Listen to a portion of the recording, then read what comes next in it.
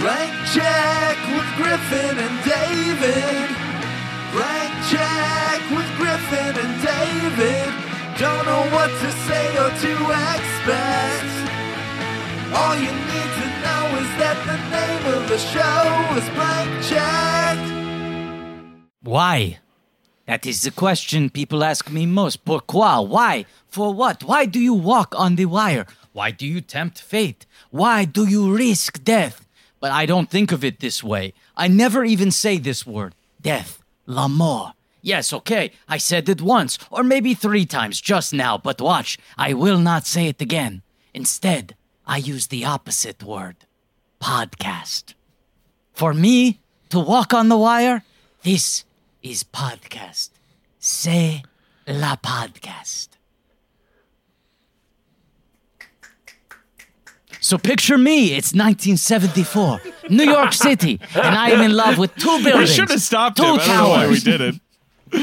Or as everyone in the world will call them, the Twin Towers of the World Trade Center. They call to me. These towers, they stir something inside of me, and they inspire me a dream. My dream is to hang a high wire between these twin towers and walk on it. Of course, this is impossible, not to mention illegal. So why attempt the impossible? Why follow your dream? But I cannot answer this question. Why? Not with words, but I can show you how it happened. And so, we must go back in time, across the ocean, because my love affair with these beautiful towers did not begin in New York. No.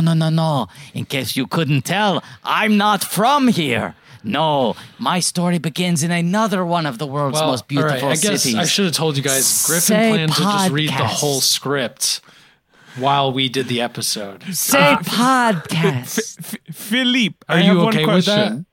No, yeah, I mean, I've got the script up right now if you want to just do it. May we? Philippe, I have one question for you. You're talking about dreams. You know, you're dreaming of your great dream. How do you know that you're in a dream? Like, how do you distinguish between being in a dream and being in the real world? Like, do you have anything that might help you with that? You know, like any kind of object or implement? I'm seeing that you're looking something up right now, and I'm just going to kind of keep talking until you've gotten whatever it is you're looking for. Some type of mass. It's like a thing that's tangible, you can touch. Qu'est-ce que c'est? A totem? A small object, totem. potentially heavy. Something you can have on you at all time. It has to be more unique than that. This is a loaded die, but you can't touch it. Exterior, Paris, street, day, close on a rain puddle. JD, that was a great bit by me. I set him up for his great bit. You're messing with this great bit. This is so good. Oh, it's over now. You see, JD, you see, only I know the balance and weight of this particular loaded die. That way, when you look at your totem, you know beyond a doubt you are not in someone else's dream. Thank you. Griffin can do a great Joseph Gordon-Levitt talking about the die in the Inception. I just wanted to call it out. Sorry, I didn't know one of Griffin's the impressions in his back pocket was a Joseph Gordon-Levitt Inception. I apologize for stepping in this podcast. It's my number one. It's my number one back pocket. All I have to say is that, I mean, you're clear. I don't know. I mean, even though you invented the slogan, you may not be a committed blankie. I mean, you might not. I don't know what to say. You might not love movies as much as we thought you did. Right. You might not want to blanket or think it. It's just difficult to know. All be a I have neither to nor say, situation. I mean, sploosh. A single bicycle wheel splashes through the puddle. The camera rises to find. Petite, 20-ish, wearing a ratty black clothes. Rides a unicycle through the narrow streets. Just imagine Robert Zemeckis sitting down to a typewriter and being like, all right, sploosh. Oh, no. Or he can't find the word, so he's doing that thing where he's like Googling. He's like, what's the word for water? Splanch? Splinch? Oh, sploosh. Babe, what's the word you said the other night? What's the word? Sploosh? Yeah, sploosh, thank you. See, for me, I think he found sploosh immediately, and then he called out for his wife, and he went, honey? And she went, yeah, and he leaned back, and he went, I have a good feeling about this one. This one's definitely going to make more than one black hat. We'll talk about it. We'll talk about it. Look, I mean, let's just say it. This is the time. This is the place to talk the walk. It happens only once a year. But is that a rule? It can only be once a year. We can't double talk a walk. No, a walk can only be talked once a year. Okay. And I think where it lands within the year is fungible, though it seems to have been in a similar corridor the last couple of years. It's happened in the last 4 months.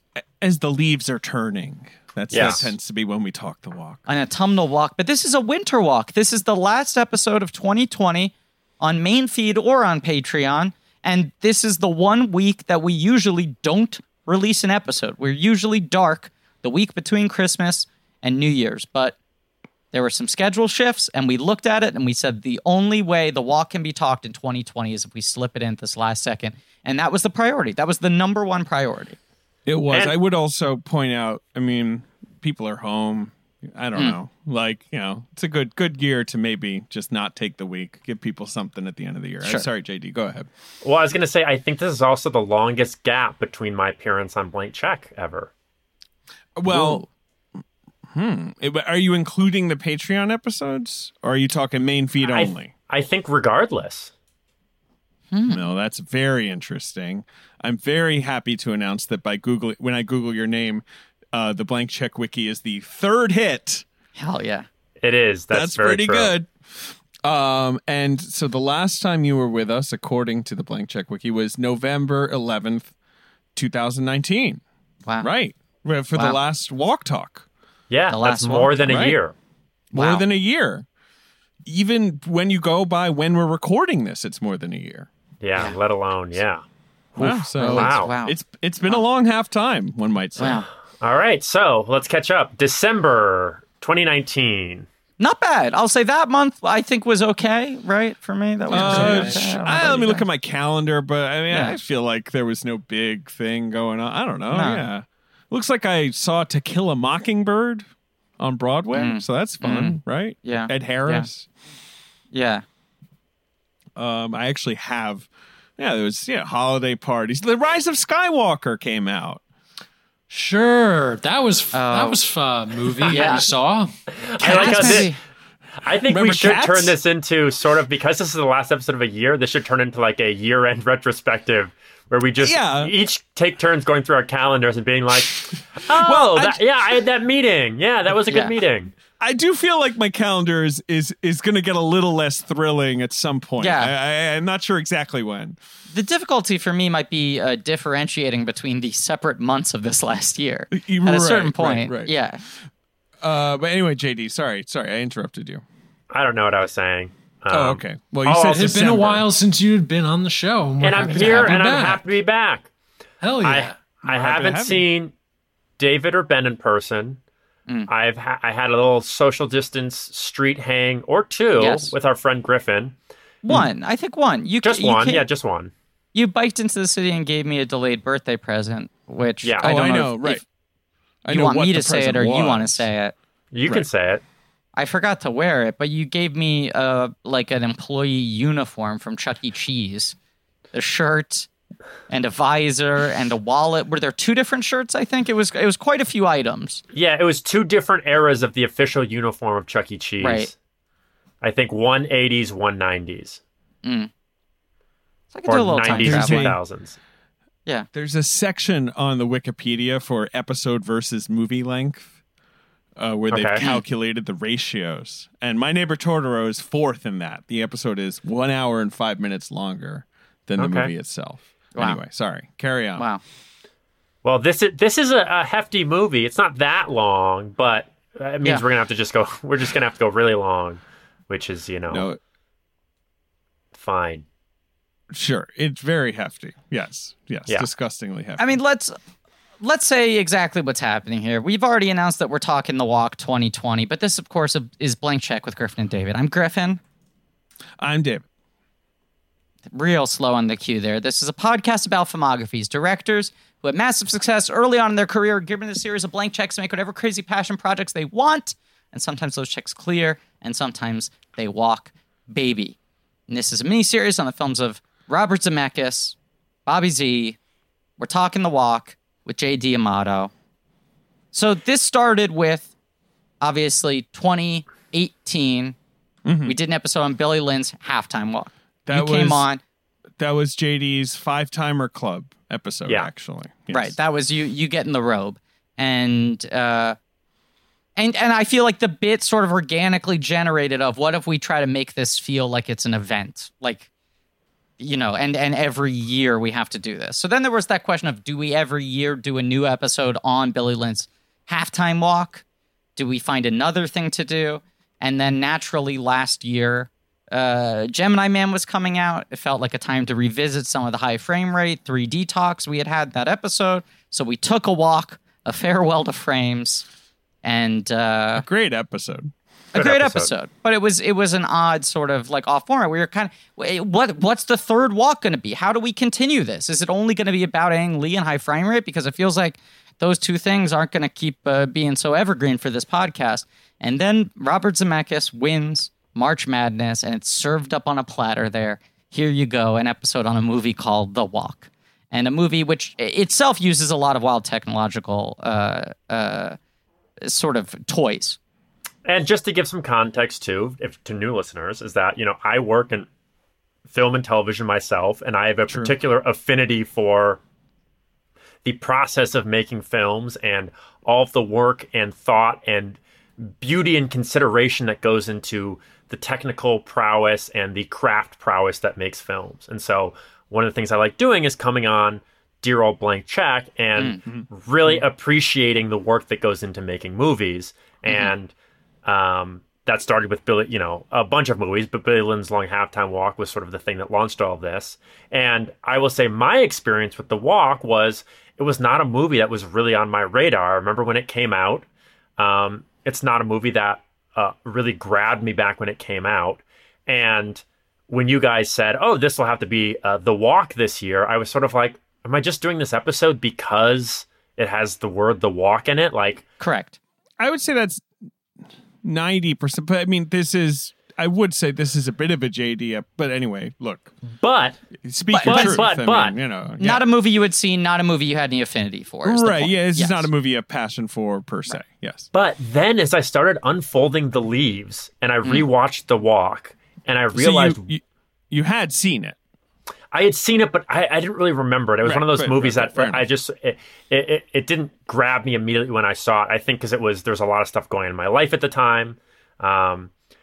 But now, when I rewatched it, and then I started folding back how they made it and what went into it, suddenly I realized, and this is my thesis for this episode, I think The Walk is one of the most overachieving films when it comes to visual effects that perhaps has been made. And I think the work and process that went into The Walk is absolutely amazing and astounding. And people do not recognize it because I think it's attached to a film that for whatever reason didn't grab the zeitgeist at the time. But I think film fans, if you're a true film fan, I think it is worth going back, listening to this episode where we're going to dive into what makes this movie so special from a visual effects standpoint and appreciating what this film did, which is actually phenomenal, impressive, amazing, and next level in ways that I didn't even realize until I started doing my research for this episode. Wow. I mean, you texted me, I feel like a couple weeks ago and said, I think I finally figured out what my take is. I think I finally figured out the shape of the episode. And then for the last couple of days, you have been texting David and I and saying, you guys aren't ready. Yeah, you would be like, we're going to talk The Walk. And I was like, yeah, good. Yeah. I'm glad we confirmed a time. This is exciting. Cool. I'm into it. And you're like, no, you don't understand. And it's one of those where I'm like, yes, I don't understand. There's no conflict here. Yeah. I agree that I don't understand. Not even attempting to understand. Fully kicked back. Okay, wait. JD's holding something up. JD's got a bell in his hand. Okay. The first word is simple. It's barely a clue. It's the thing we start doing at just about 2. The name of a render that blazed this film trail betrays the friend's promise that makes them pro-bail.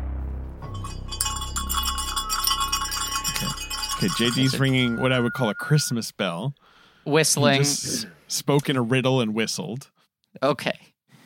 I wish I had written that down because I'm already trying to retain the specific Well, the listeners language. at home, they can Yeah. stop, they can rewind. They Sure. can Yes, stop and exactly. rewind. Anyways, I don't really know what you guys are talking about. But the special effects in this film are some of the most beautiful visual effects and what it took for them to make them. And I don't think people realize in watching this movie how much of the movie is visual effects versus live action assets. And I feel like this is perhaps the high watermark of modern Zemeckis in his, what I feel like is a thankless and brave effort where he took his machete and went into the jungles of the uncanny valley and was like, I'm going to go in here and I'm going to climb my way out. And I feel like The Walk, from a technological visual effects standpoint, is the first film where he emerges from the uncanny valley triumphant and says, look at what we can do with visual effects. And I can get into more of it, but I just want to set the table that the visual effects in this film are stunning. They are beautiful. They go beyond the call in every single capacity, and I can't wait to get into it with you guys. I will say, I don't think you're the only person. There's a very small but committed fan base for this film. Would you agree with me, Griffin? Like, it's not big at all. But I remember when it came out, there were a few critics who were like, I think that movie is quietly incredible. The general take was obviously, well, it has this very dazzling sequence, but it's, very padded. And why did he make it? And what's this accent? There were all the critiques were there, but there was people who were kind of whatever. It worked it transfixed them. The visual effects obviously were a big part of that. Look, there are dyed-in-the-wool Zemeckis auteurs, and I feel like they've come around in the last 5 or 6 years who really try to investigate the later work and find redeeming qualities in them. Yes. There was certainly that contingent with this movie. What I was surprised by is I was looking at the Wikipedia, and this movie was 83% on Rotten Tomatoes. It actually generally got positive reviews, which I remember it being kind of negatively received, but I think there was just very little actual excitement for it outside of major outlets.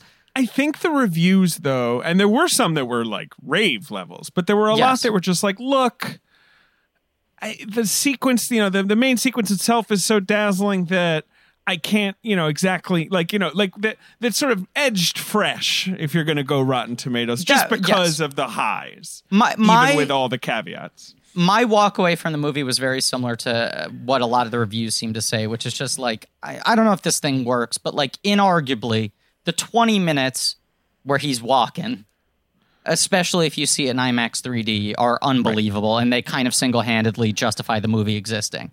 Now, I remember from my first time seeing it in theaters, I just want to say, being like really turned off by the rest of the movie until it got to the walk, and being like, that's like stinky poo-poo. Until the last, that 20-minute stretch. Interesting. Wait, did you turn to anyone and maybe hold your nose and go like, ugh, during the movie? I saw the movie by myself. I did turn to many people and tried to get them to lock eyes with me so I could do the, stinky poo-poo. What I'm doing right now is I'm imagining we're hearing the audio of what Griffin just said, and then suddenly it becomes a little distant, and we see that it's playing off of a laptop in Robert Zemeckis' office, and Griffin's sitting in a chair across from him in an interview trying to get a role in the next Zemeckis film. He's like, JD. he's queued up several exhibits, and this is like exhibit, Q. Like, he's like, no, we're not done, by the way. There's a few more episodes. We haven't even gotten to Morrowind I already yet. tried and failed. I have nothing to lose anymore. Oh my gosh! But I'll say this: I in rewatching it, I was a little less harsh on it in that I went, I don't think this is good, rather than I think this is horrible. I was sort of a little more complacent with it outside of maybe the first 30 minutes, which are the hardest to swallow. And I watched it at home, but I watched it on 3D TV, 3D Blu-ray. So I still got the sequence in that sort of glory, and I do think that's still pretty stunning. It's a bizarre movie. Here's the thing that I think is interesting is you guys talk a about movies that or movies that don't exist, right? Yeah. Movies that, and that's essentially usually what that actually amounts to is it's movies that come and go, and no one that really worked on them was really passionate about them, and so there's no lasting embers of passion that anyone can read. It was just sort of like a marketing move. And I think this feels like a movie that you would think would be a movie. Oh, it's a movie that, is sort of telling the story of this thing that a documentary came out about before, and, da-da-da. And you might think that's a movie that shouldn't exist. But I think what was interesting is it's not a movie that didn't exist. There's some weird burning ember of it left over. And I was trying to figure out what it is, why there is this burning ember. And what it comes down to, I believe, is the visual effects. But to speak to your point, and I think this is, going to be a large discussion about this movie of what works and what doesn't work about it to some people. I think it is largely a successful movie, especially at what it's trying to achieve. The story that it's telling is I think it's a tough story to tell because it's about someone who wants something and sort of gets it. And there are obstacles, but they aren't obstacles that require too much of putting themselves on the line. They're physical obstacles. Yeah. Right. And so I think that's hard to tell from a storytelling perspective. And I think this film does about just as good as a job as you can do at telling that story in a narrative way. And I think the big critique that you get about it, and I can see Griffin taking a big breath, is, the film's really split up into two-hour sections. The first hour, which is all set up, which is that's the hour that most people are like, my God, can we get through this? Yeah. And then that second hour, which is like the heist. It's the heist, and it's so fun, and it's so captivating. And I think there's this feeling that I've seen out there that I definitely felt myself when I was watching, where I was sort of like, can we get through this first hour so I can get to the fun stuff? And the sort of question I want to pose is, do you think you would have as much fun in that second hour without the first hour? And I don't know the answer to it. I'm posing that as a question. I'm not directing you. Look, here's the thing. This is one of those movies for me where I watch it and I go, like, I wish this didn't have to be a 2-hour movie. Like, I wish that it should be a 75-minute movie. Yeah. That's even the thing of just, you're like, 20 years ago, this could have been, Robert Zemeckis is doing a $30 million IMAX movie that is 60 minutes long, Right. And it was just designed to be sort of like an experiential thing. This movie is sort of torn between working as a narrative scripted retelling of this famous story, which has been famously retold in an Oscar-winning documentary that was very popular only a handful of years earlier, and being this sort of technical showcase, this sort of visceral, experiential thing. And I think it threads one needle far better than the other. And for that reason, it ends up, JD, like what you're saying, feeling kind of like two different movies smushed together. Well, sure. But I'm intrigued by what JD's putting forward, and I want to add on to this. I want to say a few things. One, I saw this film at the AMC Lincoln Square IMAX Theater it was the opening film of the New York Film Festival, if you remember. Humble brag.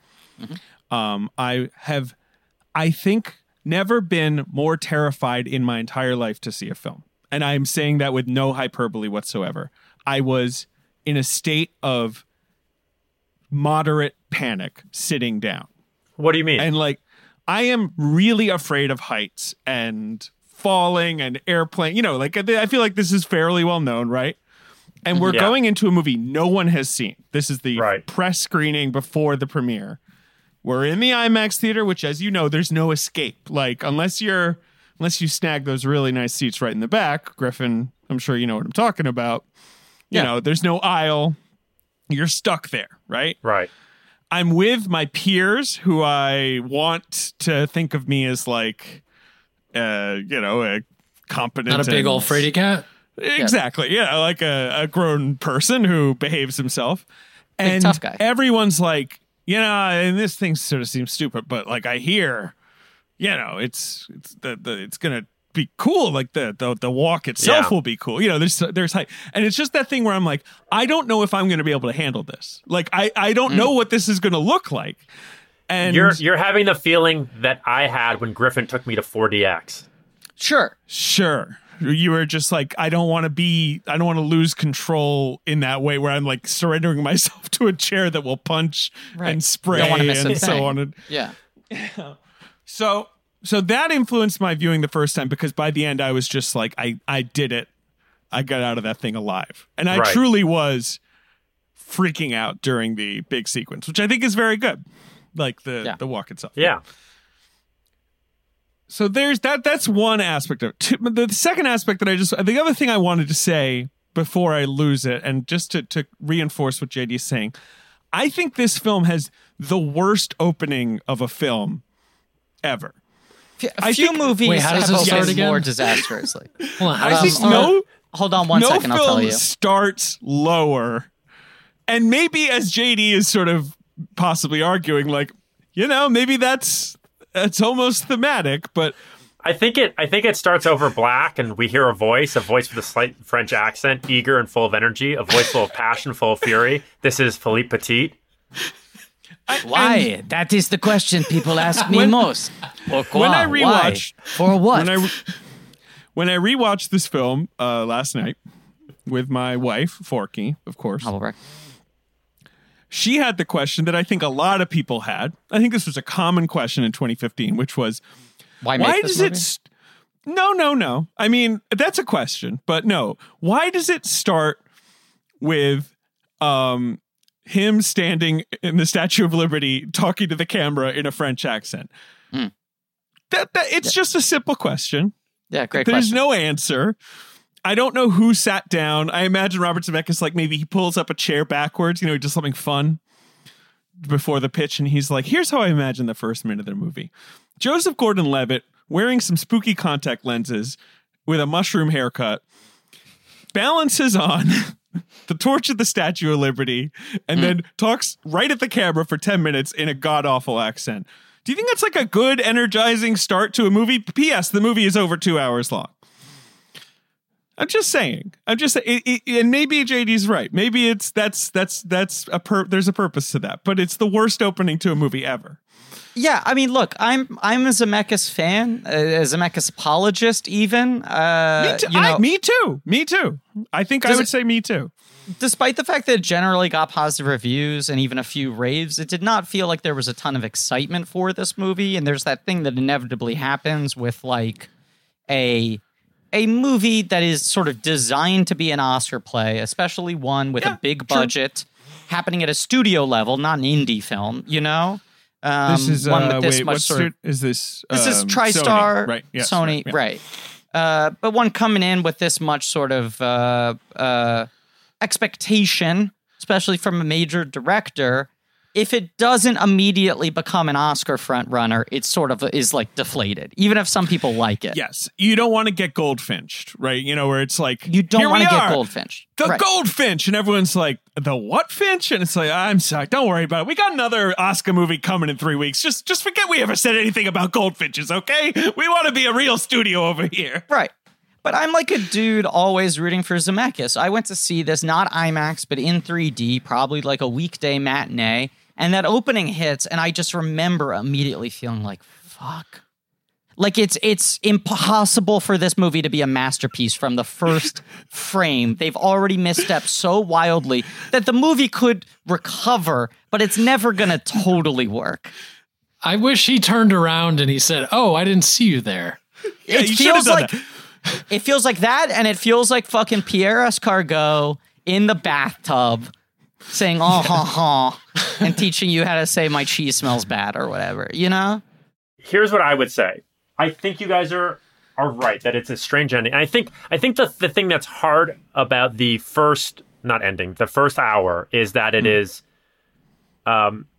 it's giving a lot of exposition that ultimately doesn't we don't necessarily need as an audience. At least it doesn't feel like we need. No, the guy takes 10 minutes to say, I wanted to walk between the Twin Towers without really telling me why he wanted to walk between the Twin Towers. And the only real question is, why the fuck did this guy want to do this fucking thing that's so crazy? And like, I don't think that Zemeckis can answer that. I don't think that James Marsh's film really can, that is sort of the unknowable, appeal of it, right? But at the same time, the guy is talking for 10 minutes as Griffin did. You know, the dream, I dream of this. It's like, okay, yeah, I get it. You wanted to do the thing that I already know you did. Anyway, well, here's what and this is wild speculation because I have read the script, and Zemeckis did a full previs animatic of this movie after he wrote it. So the script and the previs that he pitched and the final movie are almost identical. There's very few differences as far as I could tell. Have you watched the entire previs? I have not watched the entire previs. Okay. But I know a lot about it. Okay. And my instinct as to why that opening might exist may come from the fact that if you start on Sploosh, the tire goes through the puddle and we're in Paris and all that stuff. The accordion. Oh, excuse me. Steak frite, please. Yes. It takes us about 45 minutes to ever get to New York. And if you're seeing this movie, you're tuning in to see these beautiful images they've crafted of New York and the World Trade Centers and all this stuff. And so my instinct is that this is a way to prime the audience of, hey, this is what you're going to see later, this beautiful sort of stuff. First, let us go back in time and tell the story, and then we'll come back to here. Now, whether that's successful as an opening, obviously, you guys have strong opinions too, and sure. I don't necessarily disagree. I do think it's very goofy, but it's hokey. That would be the nice way to put it, I say. But I think that leads to another discussion that I want to have, which is, Zemeckis lets a lot of things be very broad. And when I think about Zemeckis's career, he is a director that I am so aware of, but if you had to force me to explain what it is he was trying to say in his films, I don't know if I could necessarily come up with a consistent through line as to what he's trying to say, in the same way that you can with a lot of other directors. And that's not necessarily a criticism. That actually might be a strength because it means that he's not just saying the same thing over and over again. But I think one of the things that does unite all of them is that he lets things go pretty big. And I know we can sort of get into the plot of the movie in a little bit, but for example, there's the stoner character that has a freak out at a certain point, and it's a very big performance that feels out of Back to the Future or something, where it's this is a little more of a cartoon than it is real. And I think sometimes that can be a thing that makes the Zemeckis triangle hard to, piece the pieces together on. I mean, I want to just dive in the deep end on this because I feel like I can't talk about this movie without talking about this aspect. I think a lot of the failings of this movie come from the inability to capture Philip Petit in a way that feels like a recognizable human being. Sure. Certainly. A person who people would want to follow, which is crucial. Right. And if I can just follow this for a little bit, I think it's a failure of Gordon Levitt's performance, but I also think it's a failure of Zemeckis' screenplay. But it's one of those things where, Man on a Wire was one of those kind of crossover documentary successes that feels like it breached a little bit beyond the audience of people who usually go see documentaries, because there was this thing of you got to see this. It's so engaging. It's so entertaining. The story's unbelievable. This guy is unreal, And I put that in that category of I feel like Free Solo had a similar kind of thing, and Searching for Sugar Man, where it's just these are really inspiring human interest stories with these guys. You couldn't write a character like this. No, you couldn't find an actor to play a character like this. These guys are just so fully themselves. And Philip Petit in particular is just this over the top, Puck-like kind of he's got this real weird, there's something very childlike and sort of menacing about him, but also very innocent, romantic, but then he has this hard edge, and he's so opinionated. And part of it is just watching this guy tell his own story was so engaging that you're I don't know if I want to see anyone else tell his story. And even, he had a book based on this experience, which this movie is directly based off of. And I'm I don't even know if I'd want to read the book. Part of it is seeing his physicality and his voice and everything. He's just such a unique person. And there is just that weird X factor of in Man on Wire, he says like, I just looked at these buildings and I said, I must walk that. I must put my wire there. And you're like, that makes no sense to me, but it makes complete sense to this guy. Like, he is so possessed. He is so single-minded. He is so on his own wavelength that when you watch him, you completely understand why he had no doubts. And you also understand why a certain type of person would be attracted to him, follow him to the ends of the earth, put themselves, in harm's way in order to help him realize the dream. It's really hard to recapture that in a fictional movie because he's a guy on paper that doesn't make any sense. And I think one of the things that happened, and I don't know what is going through the heads of any of the people who made this, so I can't project onto that, but I can say that the movie seems more fascinated with the act itself than with the people behind it. But in order to tell a quote-unquote movie in the sort of Hollywood sense, you have to have this main character, and it feels like the movie is actually less interested in Petit as a character rather than as Petit as an actor who does a thing that has this beauty and representation to it, that because all of the resources and imagery and beauty of the film is centered around the action and the act and what that represents. And I think the images are so strong and beautiful of that, but the film doesn't feel as fascinated with who he is as a person because you don't see that come out in Joseph Gordon-Levitt's performance or how it's shot or how it's told. It's more like, let's get through all this character stuff so we can really get to what this film's about, which is the beauty of this action and what it visually represents.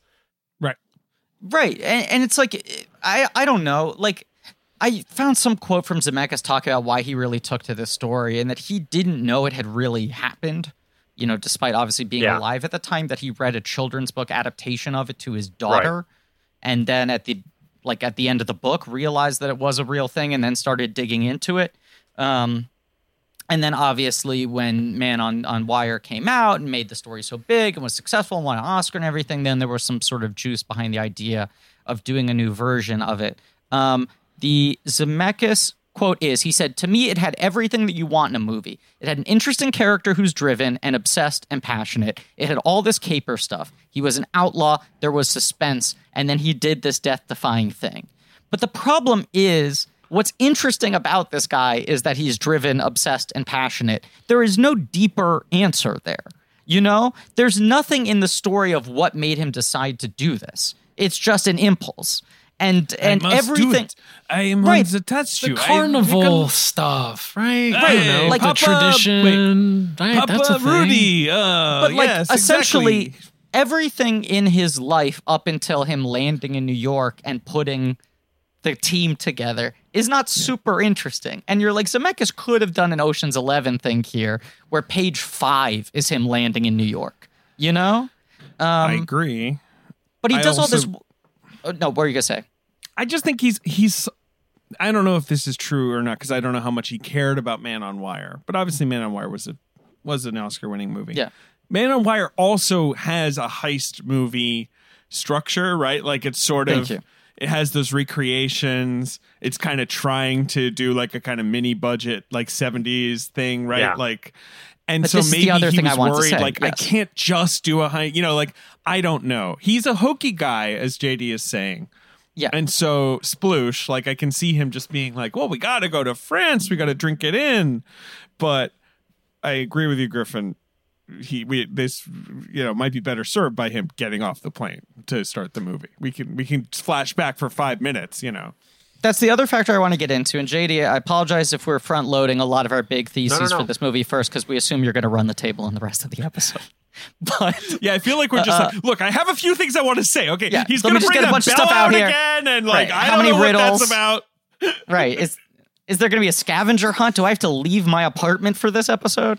I feel like that's a way in which they were uniquely fucked by Man on Wire. Is that Man on Wire is not just a successful documentary, but that it is half recreation, restaging. So half of the movie is watching these sort of dramatic recreations of everything that are really fucking well done.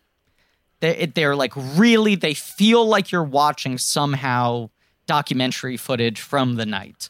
They cast the young people well. It's not overplayed. It feels pretty verite. And there's real tension the way those sequences are constructed. And then you have Philip Petit in narration and in cutaways talking straight down the barrel of the lens to you, the audience, explaining what was going through his head. So it is somewhat bizarre that this movie almost exactly copies the structure of that you started out with narrator Philip Petit looking at the audience, walking you through all these recreations that you're seeing. Except it's 2 levels of artifice versus Man on Wire, where it's like real guy storytelling and then artifice. And the artifice is a lot more naturalistic than what we're seeing in this movie. But that's another aspect of it is, like, you talk about the hokiness of Zemeckis, and I'm pretty interested in, like, this, Marwen, and Forrest Gump as, like, 3 movies of a piece, right? Where 2 of them are based on documentaries, 1 of them is based on a book, but in all 3 cases, he's sort of taking a more complicated story and reducing it to the most inspirational aspects, you know, which is what he likes to do, to sand off the rough, unsavory edges of these characters.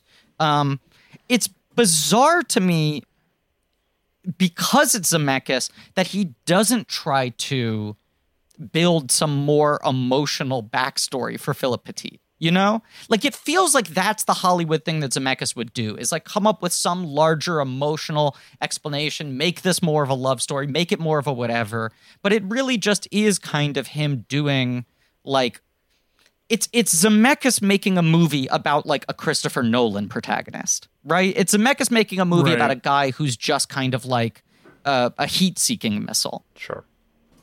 Which is an odd choice for him because he's so usually drawn to very emotional and emotionally driven protagonists. Right. And I think what's difficult, and the little that I do know about what went into the attempted selling of this movie, is what you're saying about Philippe Petit is what's so interesting, is that he says this thing that sort of has no, I just had to put a wire there, and you sort of believe it. But from a storytelling standpoint, it's really hard to portray that without the magic of reality there to bolster that. And so I do think what Zemeckis sort of did is he sort of did a quick sort of, here's a bunch of data points of this person's upbringing that hopefully connect to let you understand why this person might be this way. And I think what's hard is that they're not scenes or context that's providing you with much actual support for his actions. It's just sort of like a character study of these things that might have sort of been swirling in his head, but none of it is one-to-one related to what he's doing, because what he's doing is such an act of passion over logic. He's chosen this thing because he's obsessed with it, and those of us who have done things like that in our lives, when you do something that's irrational or passion over logic, you can't explain why. You're just pulled to it. And from a filmmaking standpoint, that's really hard to communicate, especially in a Hollywood way. Like, example, do you remember the 3D like arcade near the Audio Boom Studios? Yes, I do. VR World. Yes. They had VR one World. of the simulations, VR World. They had one of the simulations where you would walk a plank. Yeah. And they had fans even set up.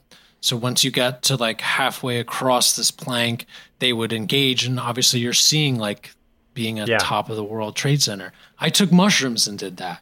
You just do things like that sometimes. No, I don't.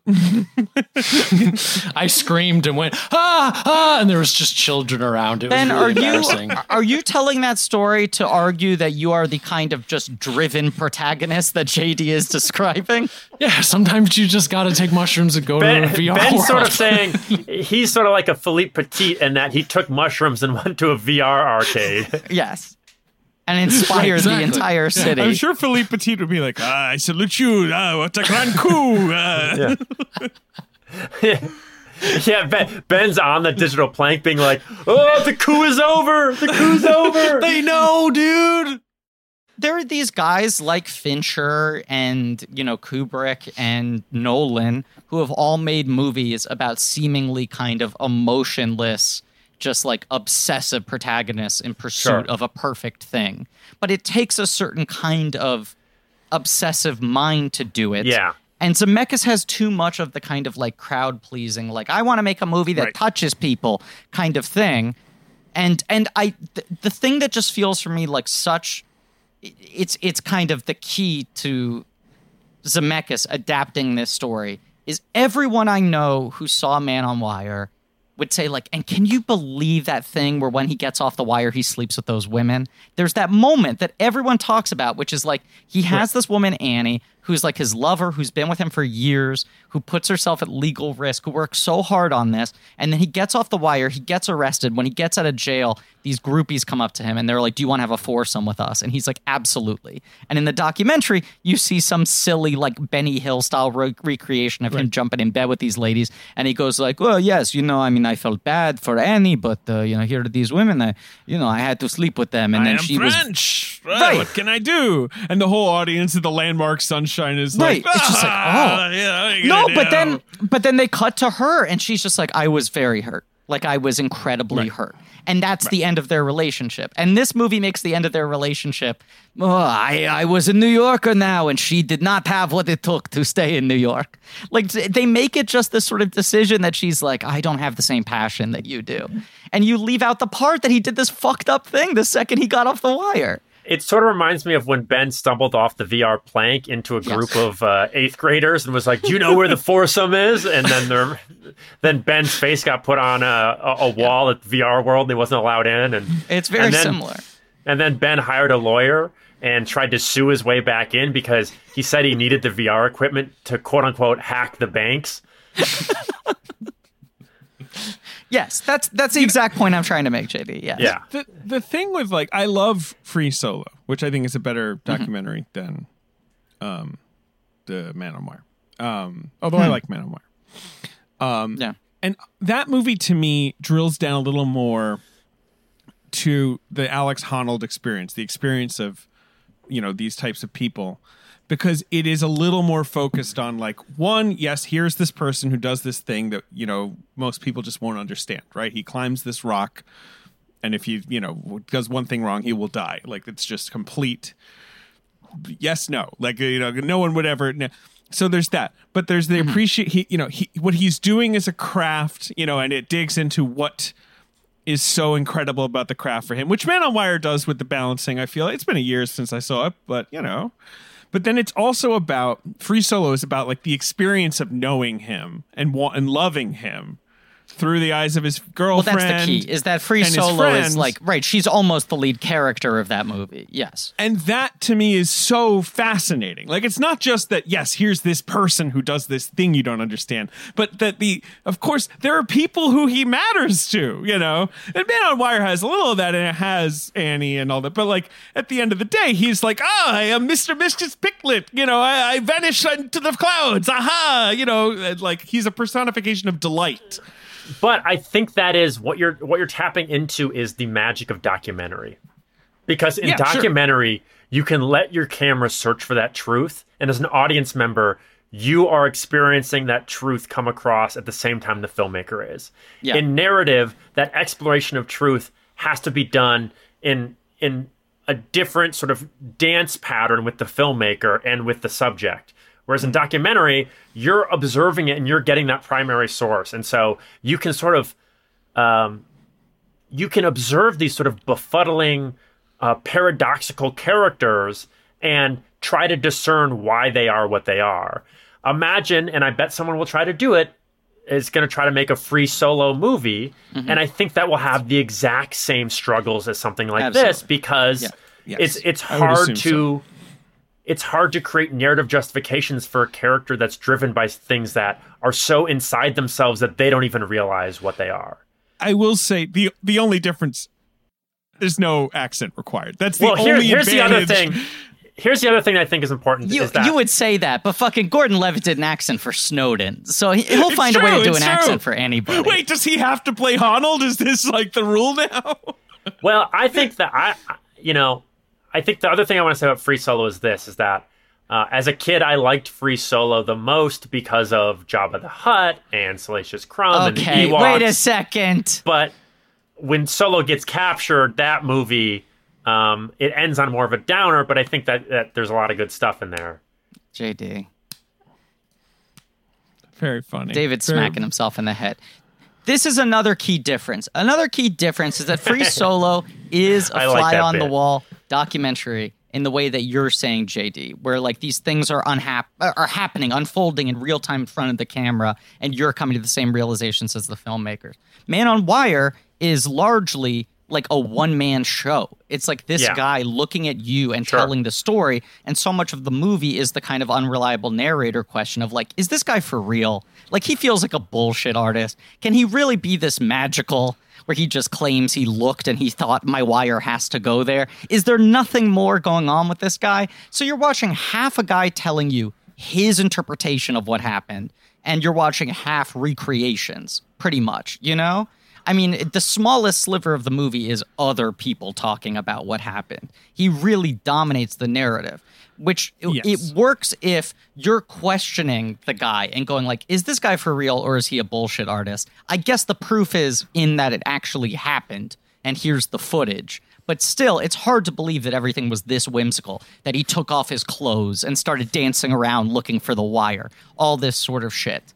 But then when you have an actor playing the guy who feels like he's not really on the level, like he can't be real, it adds another level of disconnect, especially when I feel like Gordon Levitt is forefronting the obsessive tendencies of this guy rather than the sort of impish charm of this guy, which you need some of that fucking charm.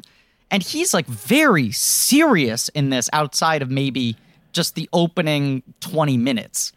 This is a larger question. And it's maybe not one that is solvable today, but it is that George Joseph Gordon-Levitt was, I think, a very charming actor for a lot of his career, especially when he starts to emerge again, you know, post Third Rock from the Sun. And you're like, oh, like that guy from the sick, you know, from 10 Things I Hate About You and stuff. Oh, he's like, he's very talented. Well, he took a couple years off, and then he had that year that was like Mysterious Skin, Brick, both at Sundance at the same time. Now he's the new leading man. The new young guy.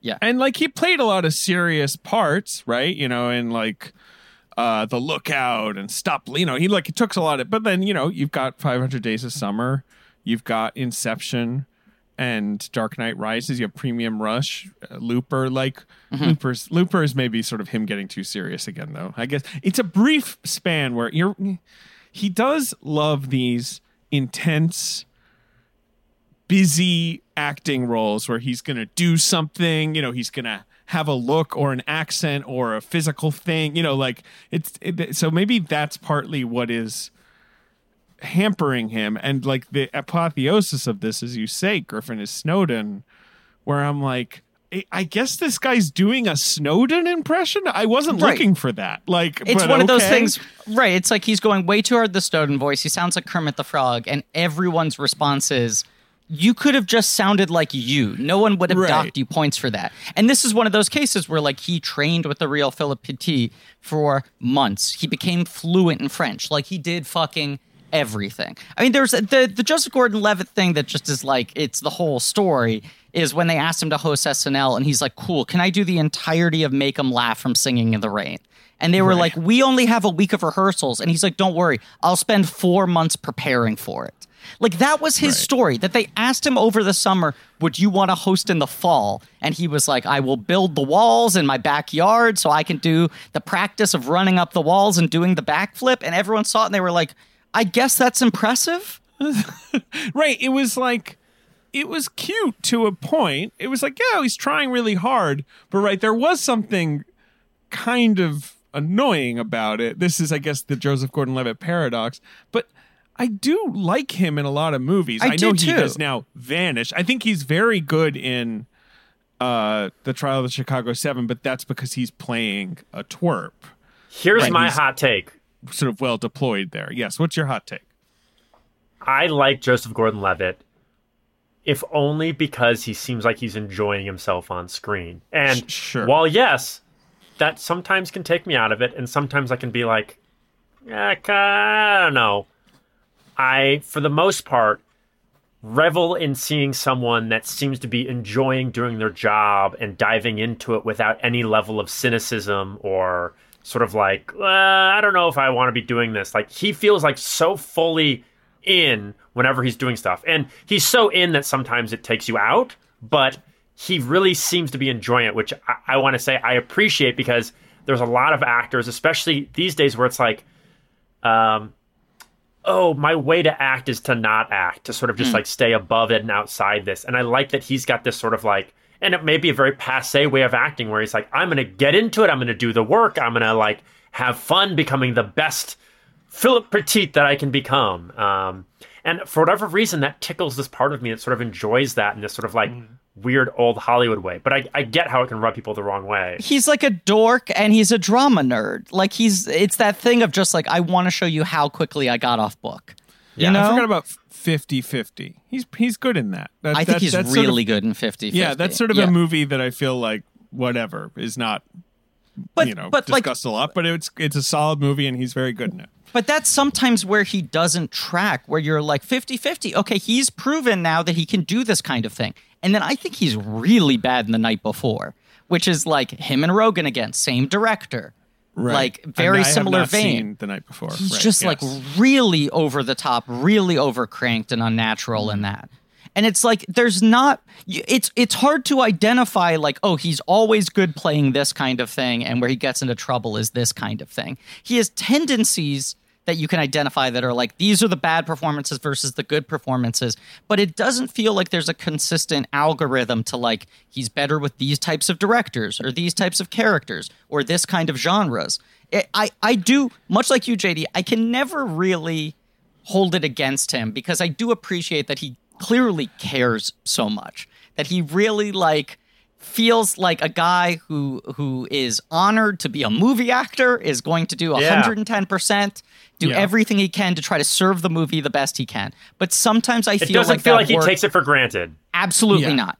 Sometimes I feel like some of that energy is misplaced. Like he applies it to the wrong areas. Oh, there's sometimes forest through the trees problems with him. We forgot to mention Don John. I'm sorry. That's crucial to all Joseph Gordon-Levitt discussion as well, because it was like basically at the height of his fame, because that's the year after Dark Knight Rises and Looper and Premium Russian Lincoln. He's great in Looper. Yeah, he's good in Looper. I like Looper and I like him in Looper. But the year after that, he's like, and here's my writer-director debut about like a guy who loves the gym and jerking off. Yeah. Like, She's and a you're dime. just like, this is what you had, like, kind of like in your back pocket. Like, this was the passion project. My body, my pad, my ride, my family, my church, my boys, my girls, and my porn. I also wanted to ask, and I'm assuming you know what the I say to answer is that? no. Go ahead. What? Sorry. You want to know what I say to that? Say it. Sploosh. Sploosh, baby! I'm just assuming, I have not seen it, that no one has seen hijacking drama 7500 that just kind of quietly dropped on Amazon like this year. No, I mean, he essentially, Snowden was his last movie in 2016, and then he had three movies on streaming this year. He had the hijacking movie, he had Project Power on Netflix, right, and Trial of Chicago 7, but those were like his first three movies in 4 years, essentially. Right. Anyway, it's an interest. I mean, I think he can bounce back, not as a star, perhaps, like star, but as a guy, I'd like him to bounce back. It's kind of wild watching him in Chicago 7, where they're like, you're this like whiz kid DA, who's like rising through the ranks. And there's that scene where they run into the park with his daughters, and you're like, is Joseph Gordon-Levitt really old enough to have two daughters this age? And then you look it up and you're like, fuck, he's 39. That's also just a function of like, he was on television when I was a child. Right. Like, and I'm old now. I mean, but I'm saying he's still boyish, and you're like, what is the next 10 years of Gordon-Levitt roles going to look like? I don't know. Can I say this, though? Yes. Oh, no, here comes the bell. Next is a word that Whitney did miss in Vertigo, Westworld, but not Murin in The Abyss. If Travis B. Welker pulled a prank on this word, its change would at least be beautifully heard. Are we supposed to acknowledge this? Acknowledge what? What are you what? talking about? Okay, Acknowledge great. what, David? All right. Huh? Dennis so JD, Murin. JD, we've been talking for special we've been effects talking for about an supervisor. hour. I wanted to get into the visual effects because I do think those are We've been talking the walk for about an hour, correct? We've been talking the walk. Yeah. Yeah. Okay, that's right. Right, like, you know, we should talk about that because I do, you know, that's the biggest component of this movie, and it's the thing you're obviously the most intrigued by. So let me tell you the story of the walk visual effects as far as I know it, and what I think is so fantastic, and what makes this movie such an overachievement and so amazing. Number one, just to set the stage, I want to say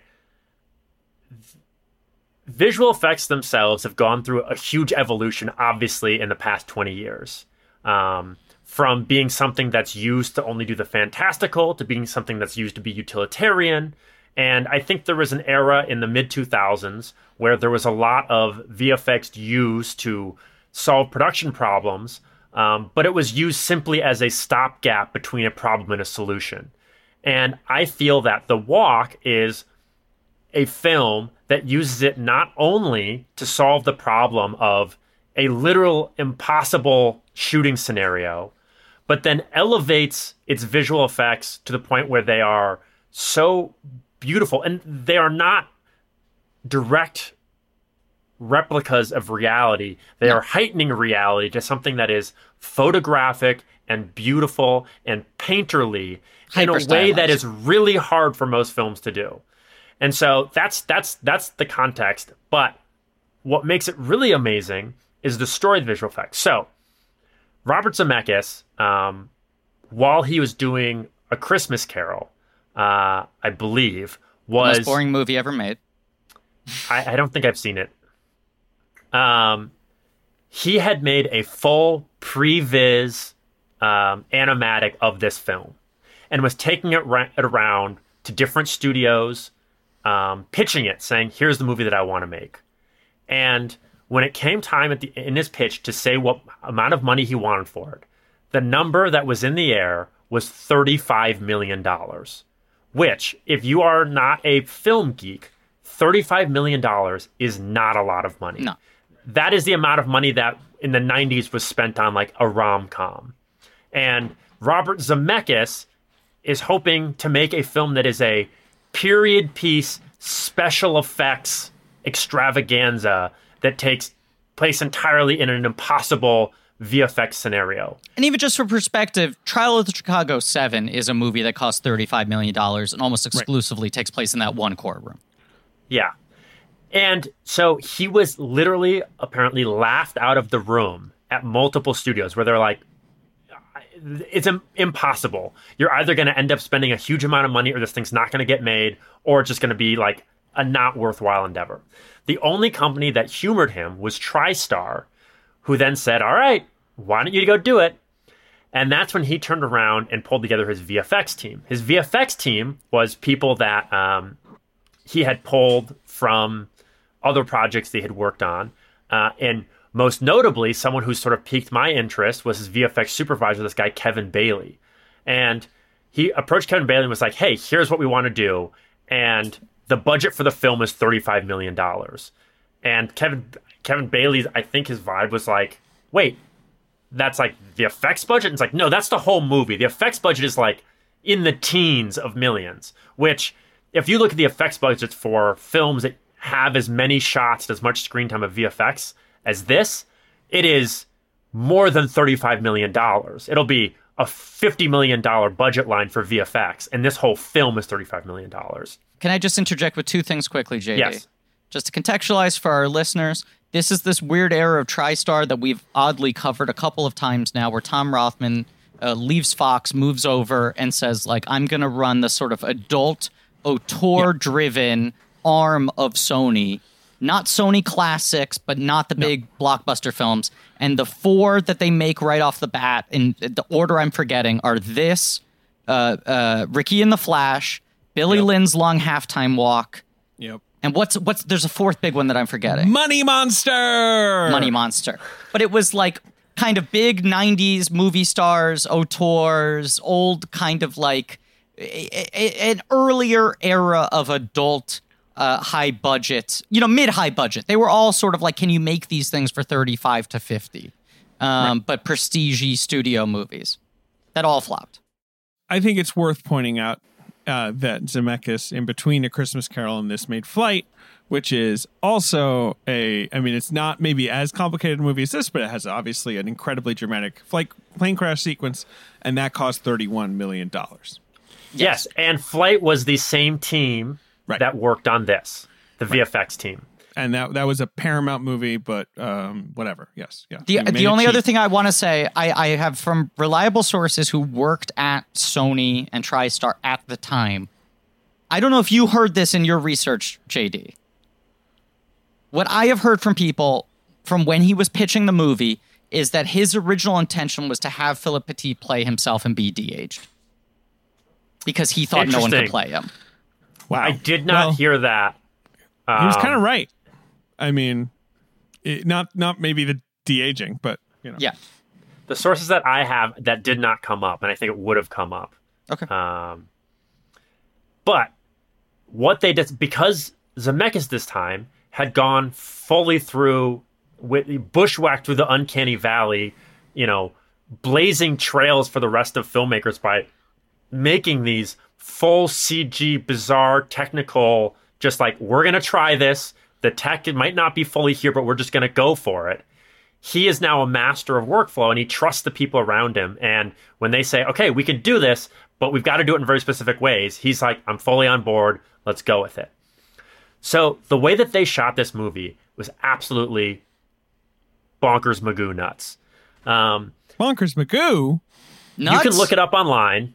For the most of the film, almost every shot has CGI in it, because they shot this almost entirely in Montreal, and so almost every location is totally reestablished to be wherever that they're supposed to be at the time.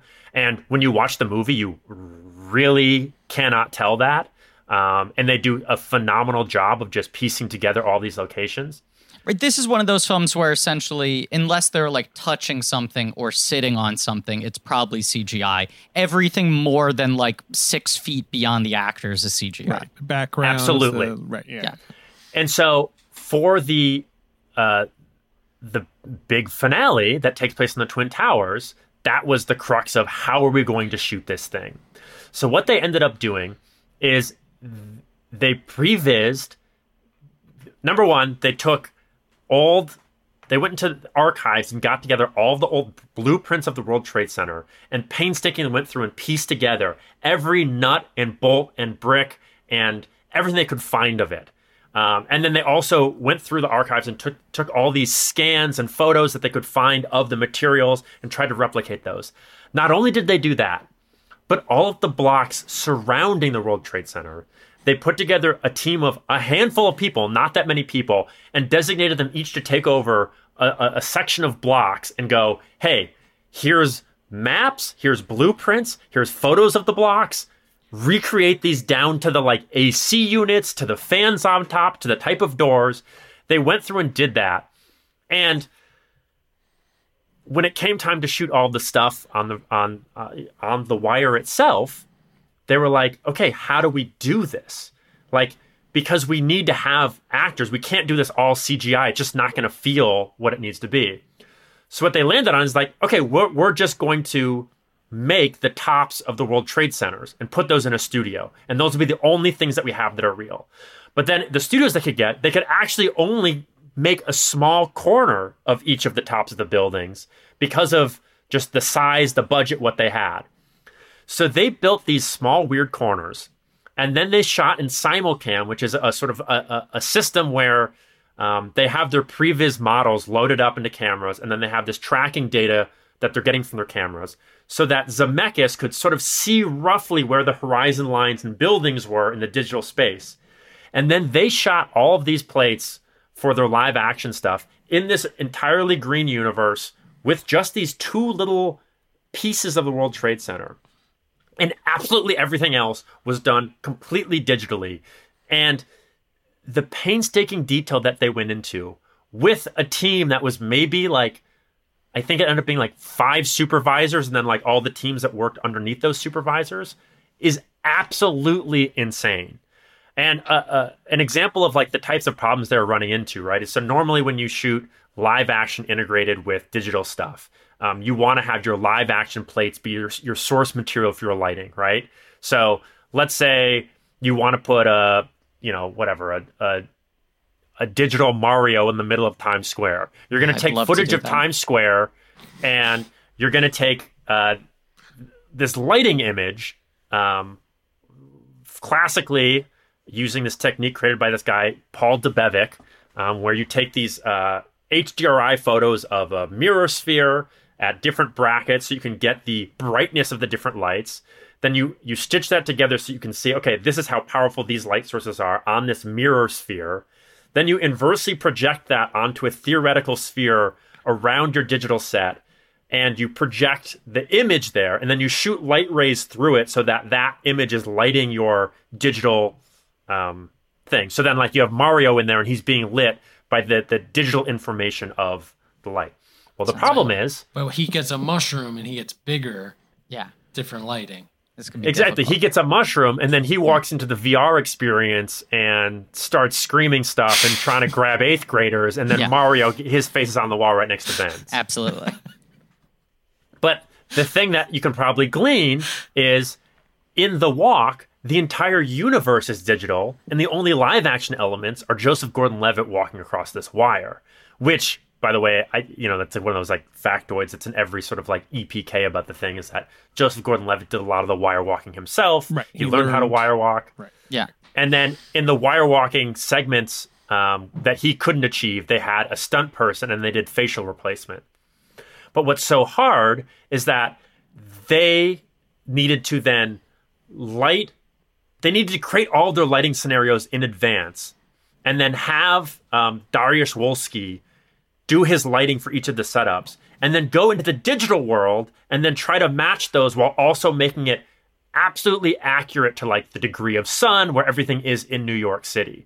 And the amount of work that takes to get that right is so outrageous.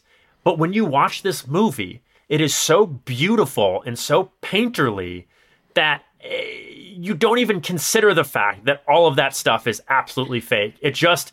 You have that feeling of like on the wire vertigo. Not to mention they're rendering this all in like super high resolution, stereoscopic for all the IMAX stuff, which is, as I've talked about in the Billy Lynn stuff, like so much work to get that stuff so perfect. And I can find almost no shots in this movie where it feels hacked together or overly digital. It feels like it's this like, I keep saying painterly because it has this quality to it that is so beautiful. Hello, this is Griffin from the future.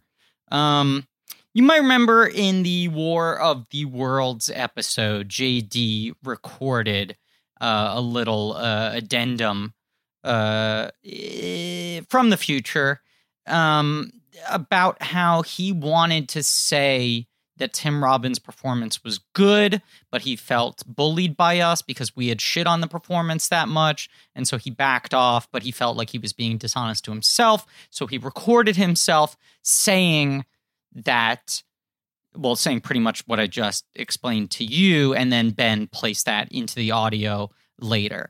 And this is gonna seem like it was a planned bit, but it wasn't. It's actually just happenstance. But I think The Walk looks bad, and JD came in so loaded, talking about how impressive the visual effects of the movie are, and how people misunderstand that he was going Zemeckis for this heightened storybook aesthetic. That it's not favoring realism. And I think it's impressive that the effects were done on such a limited budget. And I regret not asking JD questions about how it was done on such a limited budget. Because that's the one thing I do find impressive. But even though I conceptually like what they're going for, I don't actually like the way it looks, other than The Walk itself. But when they're on street level, I think it looks kind of ugly. I regret not I don't know if I regret not pushing back on it. I mean, who cares?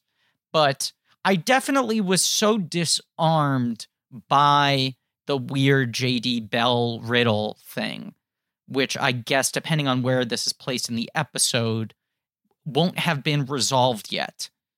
But it was like JD, it felt like JD was being weirdly normal and not doing a lot of his chaotic bits, other than that one thing, which was so disarming that I felt like I was sort of not on edge the whole episode, but like confused. Like I was like 25% of my attention was spent trying to figure out what was going on. So I didn't mount the argument for why I think the movie looks bad, but also it's not much of an argument. It's just I don't think it looks good.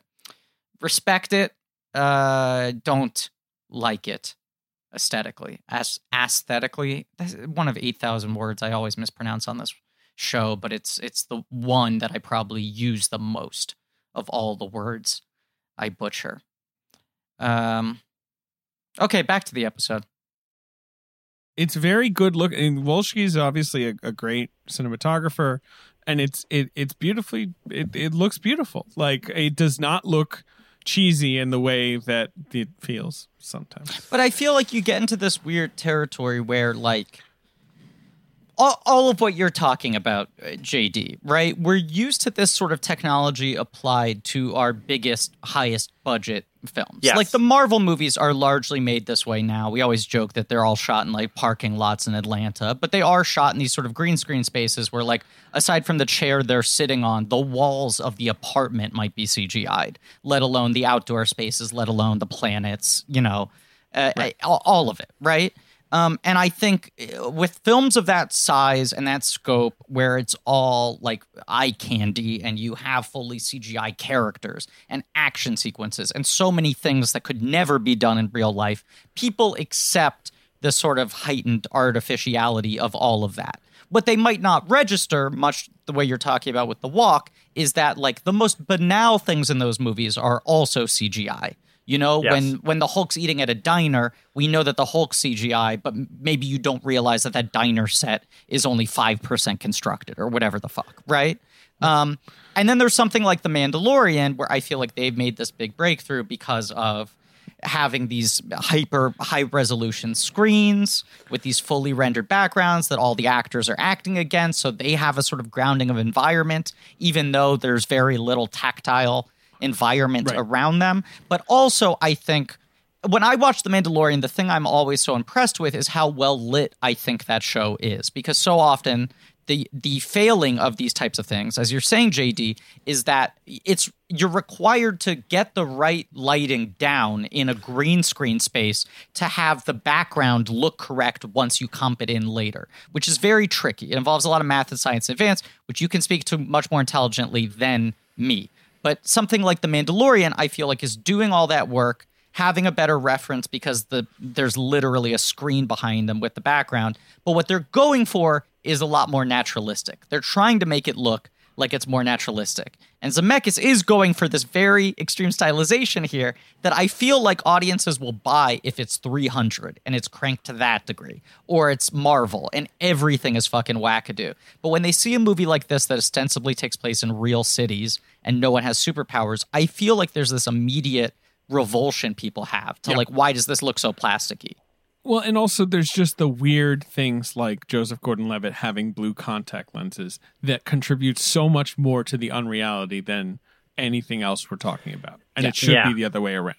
So can I do a quick little film school thing since you brought up The Mandalorian? Okay.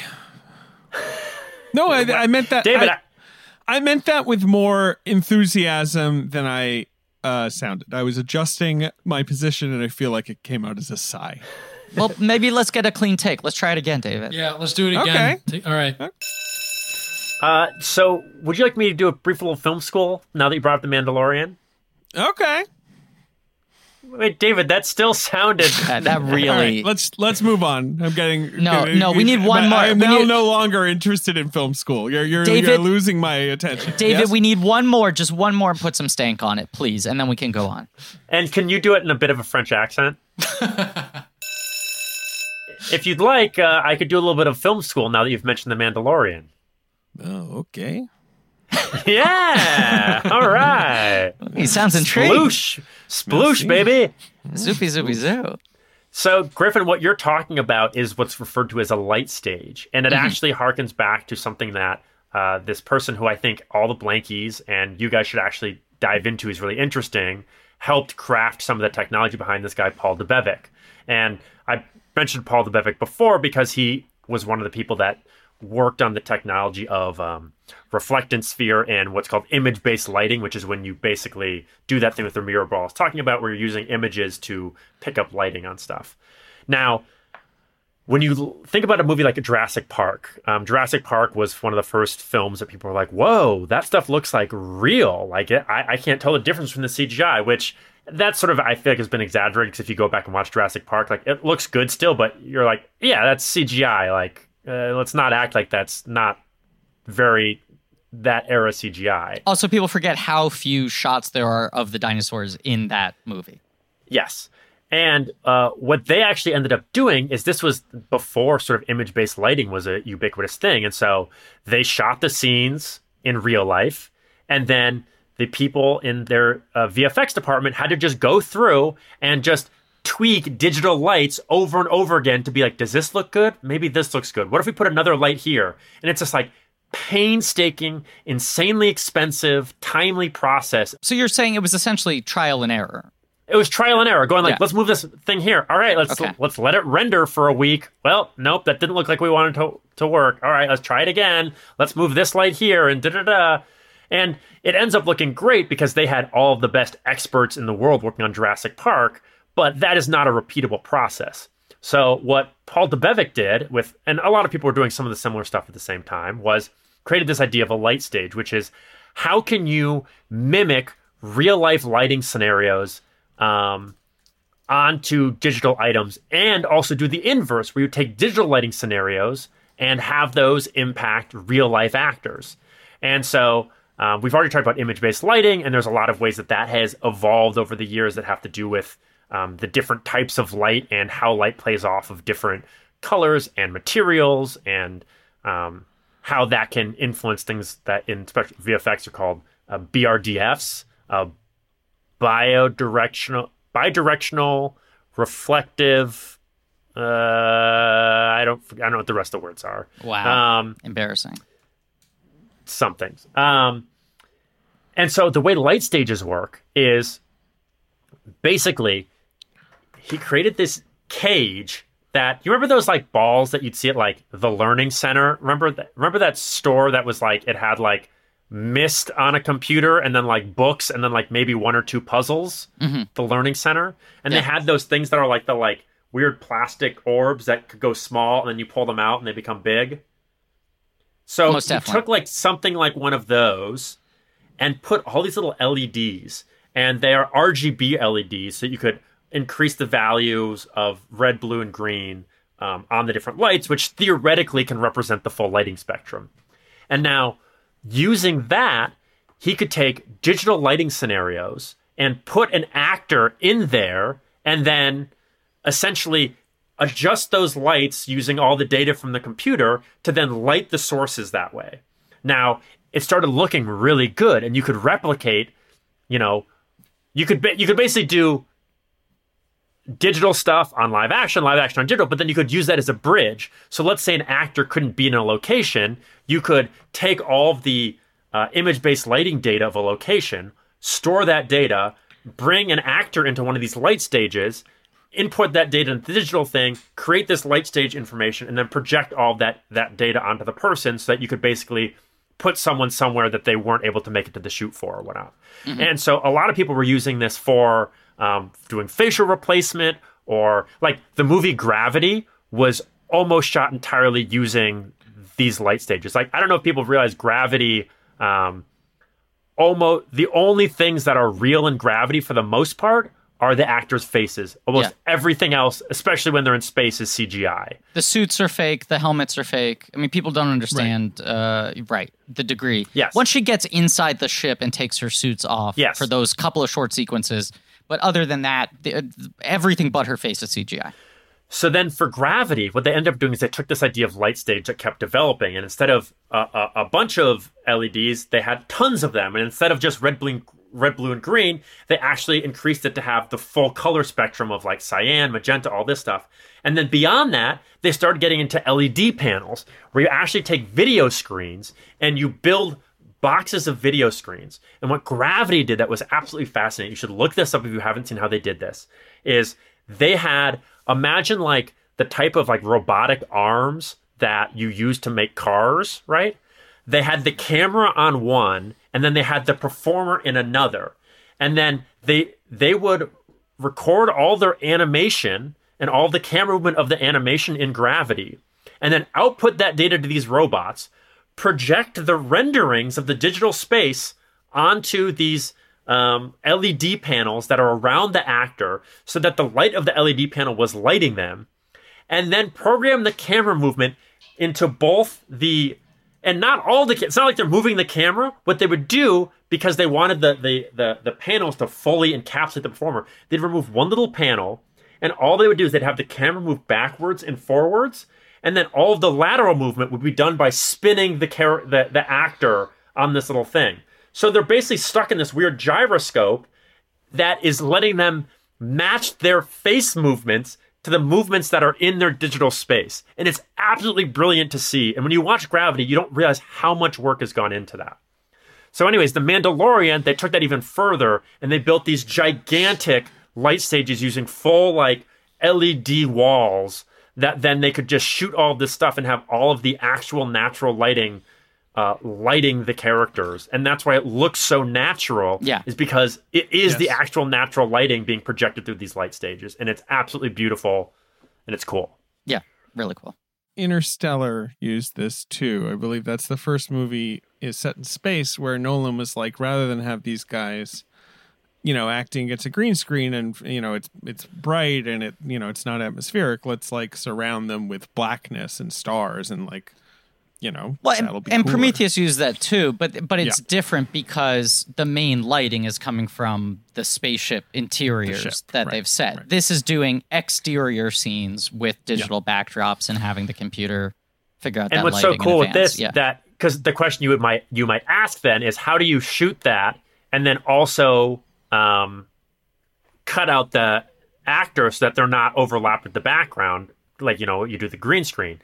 Well, they use infrared light, and you can basically put infrared light like behind the actor and put off these flashes with an infrared camera that then creates a black and white matte to make a custom travel matte of whatever you're shooting. It's really brilliant stuff, and it's really interesting problem solving. And then they also get really interesting skin and lighting data of actors, essentially by projecting different colors and types of lights, and then seeing how the shadows and all of that play of these different colors, and then taking that data, and that's what's making modern digital actors their skin looks so real, because you have something that's called subsurface scattering that has to do with, on your skin you have oil, and then there's the different layers of your skin that absorb light, and when light goes into your skin it bounces around and it actually changes its polarity and all this stuff. And so by getting all of this data, that's the reason why modern sort of like facial replacement stuff looks so real, when if you look back at like the Scorpion King, it all looks like weird plastic Ken doll faces being put on actors when they try to do facial replacement. I don't know. Scorpion King looked like a Scorpion King to me. I mean, guy was a scorpion. No, there's that famous... There's like the famous shot. I know what you're talking about. I just wanted to shout out the Scorpion King. I'm thinking of the shot, JD, and the bottom half of his body is a scorpion and the top half is a king, so sounds pretty 10 out of 10 perfect for me. I mean, the Scorpion King sequence in The Mummy Returns, which maybe we'll talk about one day. I suppose we could do old Stevie Summers. You've been pitching for several years in a row to make one of our winter's summers. Exactly. I remember in the theater being like, did they not like send the right movie? Like, did they send like an unfinished version of the movie by mistake? Like, I rarely have had an experience like that. Yes. And where they've talked about like we weren't done. They have kind of basically copped to like, we did what we could. Right. Have you guys ever seen a movie that wasn't finished? Yeah. Like a movie that Yes. was like put out in early release and they later put out a new version of it that was like better? Well, Cats. Yes, I mean, well, sure, Cats. Cats that kept doing patches. But I also, I talked about this on the episode, but I saw whatchamacallit, Life of Pi in like an unfinished form, which was really bizarre. Oh, interesting. Yeah. Right. I mean, I've been shown, whatever is being described to me as like, early cuts, like maybe the color correction isn't done, maybe, something like, I have never been shown something like what Griffin is describing where it is, there's a lot left to, it is not in a form ready for wide audiences yet. I saw a very funny rough cut of a big action movie that's coming out. Is it the one we know you've seen or a different one? Yes. It's the one I've seen. We won't say and it. It was very... Okay. It was very funny because it was like fully just like some scenes were just like cubes bumping into each other. Yeah. That's going to make the final cut. I mean, there's a whole cube sequence, clearly. When you watch shit like that, it makes you realize how embarrassing it is to be an actor. Like just how vulnerable you are because your performance looks stupid until the effects are finally done. Have you ever seen the behind the scene things of like it's like Supergirl or one of the like CW shows? Yes. It's so funny. Yeah. I mean, I always recommend people watch like the Star Wars making of. Like, I love to think about Harrison Ford and Carrie Fisher and folks running around those cardboard sets and just thinking like, God, this thing is bullshit. Like, I can't believe we're doing this stupid movie. Like, there's no way they were doing that and thinking like, oh, this will definitely work. Like, I have full confidence in this guy. But I think that sort of like investment of belief becomes even harder the less tangible stuff there is around you. 100%. Right. It's like being on a shitty set with like a David Prowse saying Darth Vader dialogue like this is like one thing. It's another thing to be doing like tennis ball with like a second AD reading dialogue off camera and shit. Well, I think you need to be a psycho and like in not in a real way, but like, in the Joseph Gordon-Levitt way where you're like, well, this guy's just different. This guy's just a weirdo. Do you think you could ever be an actor, David? No. Like, what do you think the extent of what's the biggest part you could get and it go okay? Like now, I mean, like I did like high school drama. Like I acted when I was a teenager. Yes. It's not like I've never I'm not doubting you. You were the one doubting you. No, I mean now, I could probably play a person that is a stock type in a movie. I feel like that probably would give me a little more of a comfort zone. You know what I mean? If I'm like playing a shopkeep or like a taxi driver, you know what I mean? Because then it's like, okay, well, the movie is essentially doing a bit with this guy anyway, right? Give me a role that you think you could do. I have one I want to throw out, JD. Okay. Do you think you could have played one of the New York cops on the roof in The Walk? Those guys are big. With the subtlety that we're seeing from those guys in that movie with hey, whoa. I know that everyone's walking here, but you should stop walking here. Oh, hey, can I get a sandwich? I think here's another pitch from The Walk. Yeah. David, I think you could have played the elevator operator. Oh, yeah. That guy, I actually, you know what? All right, well, for one, shout out to James Badgedale, who's just going to get a bunch of shout outs on this podcast because he's in a lot of these movies. He's in Flight 2, right? Who I really enjoy. Flight 2 is the movie. Sequel. Yeah. He's really fun. He's the best performance in the movie. And I like that sequence because it's one of the only sequences of the heist that involves personal interaction. And I love that Philippe Petit is not like, okay, I will handle this. I can convince him. Instead, he's like, I'm going to go sit here like a big baby until you get me up there. and then James Badgedale has to be like, hey, look, I'm sorry, buddy. Oh, he's Sicilian, like he has to go make a human connection. Philippe Petit is much more like, I'm going to roll up and be in this poster container until, let me out when you need me. James Badgedale has like 6 lines, 10 lines, the whole movie. 10 and lines every tops. one of them they're so good. He brings so much reality to the movie in a way that's really fun. He's kind of the only person in the movie who's playing like a recognizable human being. I would agree with that. Weirdly, the second most grounded performance in this movie is probably Ben Kingsley. Yeah. Just because Ben Kingsley's at least playing someone who's like a little unnerved by Philippe. So he's kind of like, fatherly and concerned. The Ben Kingsley thing is weird because I think his accent is also terrible, but it's the example of like somehow he's getting at the right energy for the character that you'll forgive the accent versus Gordon Levitt where the accent is bad and also the energy's off-putting. His accent's crazy because Kingsley is no slouch with accents. He has done dozens of accents. Yeah. He's also a very talented actor. This accent is more in the Connery zone where you're like, I guess he just talks like this, and I'm just not going to think about it. He's just not really trying to. Right. This feels like they asked him if he wanted to be in it 2 days before they started filming. It does. But he's good. I mean, he's human. Yeah. Yeah, he's good. I mean, David, do you think you could pull off the elevator operator? No. I mean, I think that would be bad. I think I could try. Cop you could do. I mean, your read for the cop just now was great. I think my read was a little underplayed for how Zemeckis wanted them pitched, though. But on the day Bobby could massage you, give you a couple cups of coffee, he could get you there. That's not bad for a first take. He'd want a little more mustard on it, that's all. I know. The elevator operator, no, that's like a guy. Because that guy is like a guy from now. Because there are guys in New York who are unchanged from 1970 whatever, who are still in charge of elevators and such. And still want to talk about the jets or whatever, and like, right, Ben, like, there's just still that guy. And like, he is that guy, that guy is working great. Construction. Guy. There was the freight elevator operator guy and you had to run on his schedule. He's got a clipboard and he's got the tune. He pulls the lever. That. Yes. Okay, David, I'm getting your lines for you. Oh boy. That guy's also, he's got to play tension. Like that scene is a little bit of a pressure cooker. It's a good scene. That's like one of the few scenes that's not the walk that I'm really kind of into. I'm just saying the cop, it's an easier role to play because all you got to do is wave your arms and yell. Whoa, whoa, whoa. Hey, oh my God. This guy's on a freaking wire. I could have done the stoner so much better. I would have just shown up and been confused.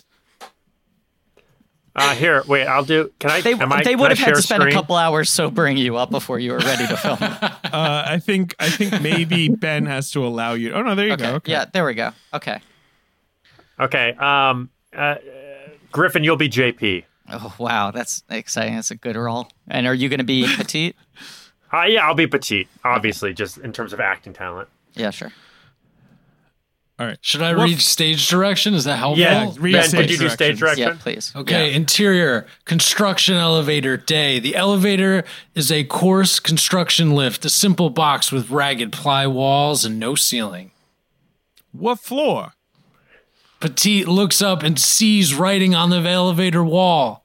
Car number 30110. Let's see. What floor? Well, here we are. 110. Jimmy stops and turns slowly to Petite. What, 110? There's nothing up there. That's just the mechanical floor. Yes, that's perfect because we need to be close to the roof. The roof? Why the roof? Jimmy gives JP a suspicious look.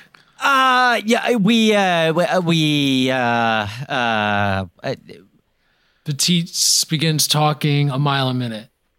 We have the pieces for the antenna and the antenna mast and all the components for the electrified security fence and the insulators that have to be installed before any of us wiring can be started. And that needs to be coordinated with the initial sizing of the conduit port. And that can't happen until we measure the... Now JP jumps in and begins ranting on the top of Petite. Before any of the wiring for the aerial system can even be initiated, not to mention that the project is 4 months behind schedule and the... Jimmy cuts him off. Whatever. Watch your fingers. And scene. Wow.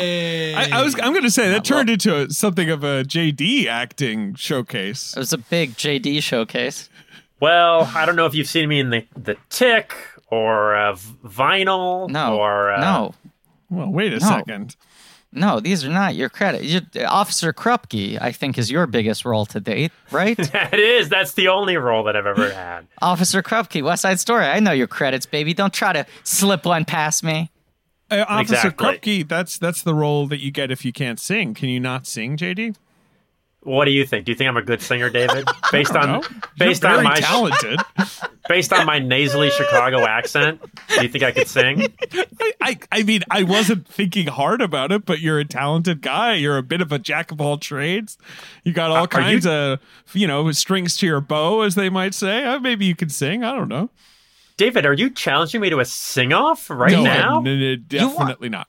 David, you want to get into a sing-off with JD on mic? You guys are going to sing Walk This Way? You're just going to sing Walk This Way. Guys, no, we're not doing that.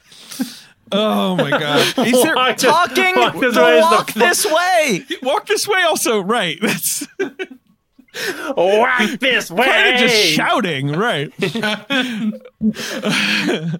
Wait, JD, do the bell thing or something. Come on, let's. Okay, the bell is out.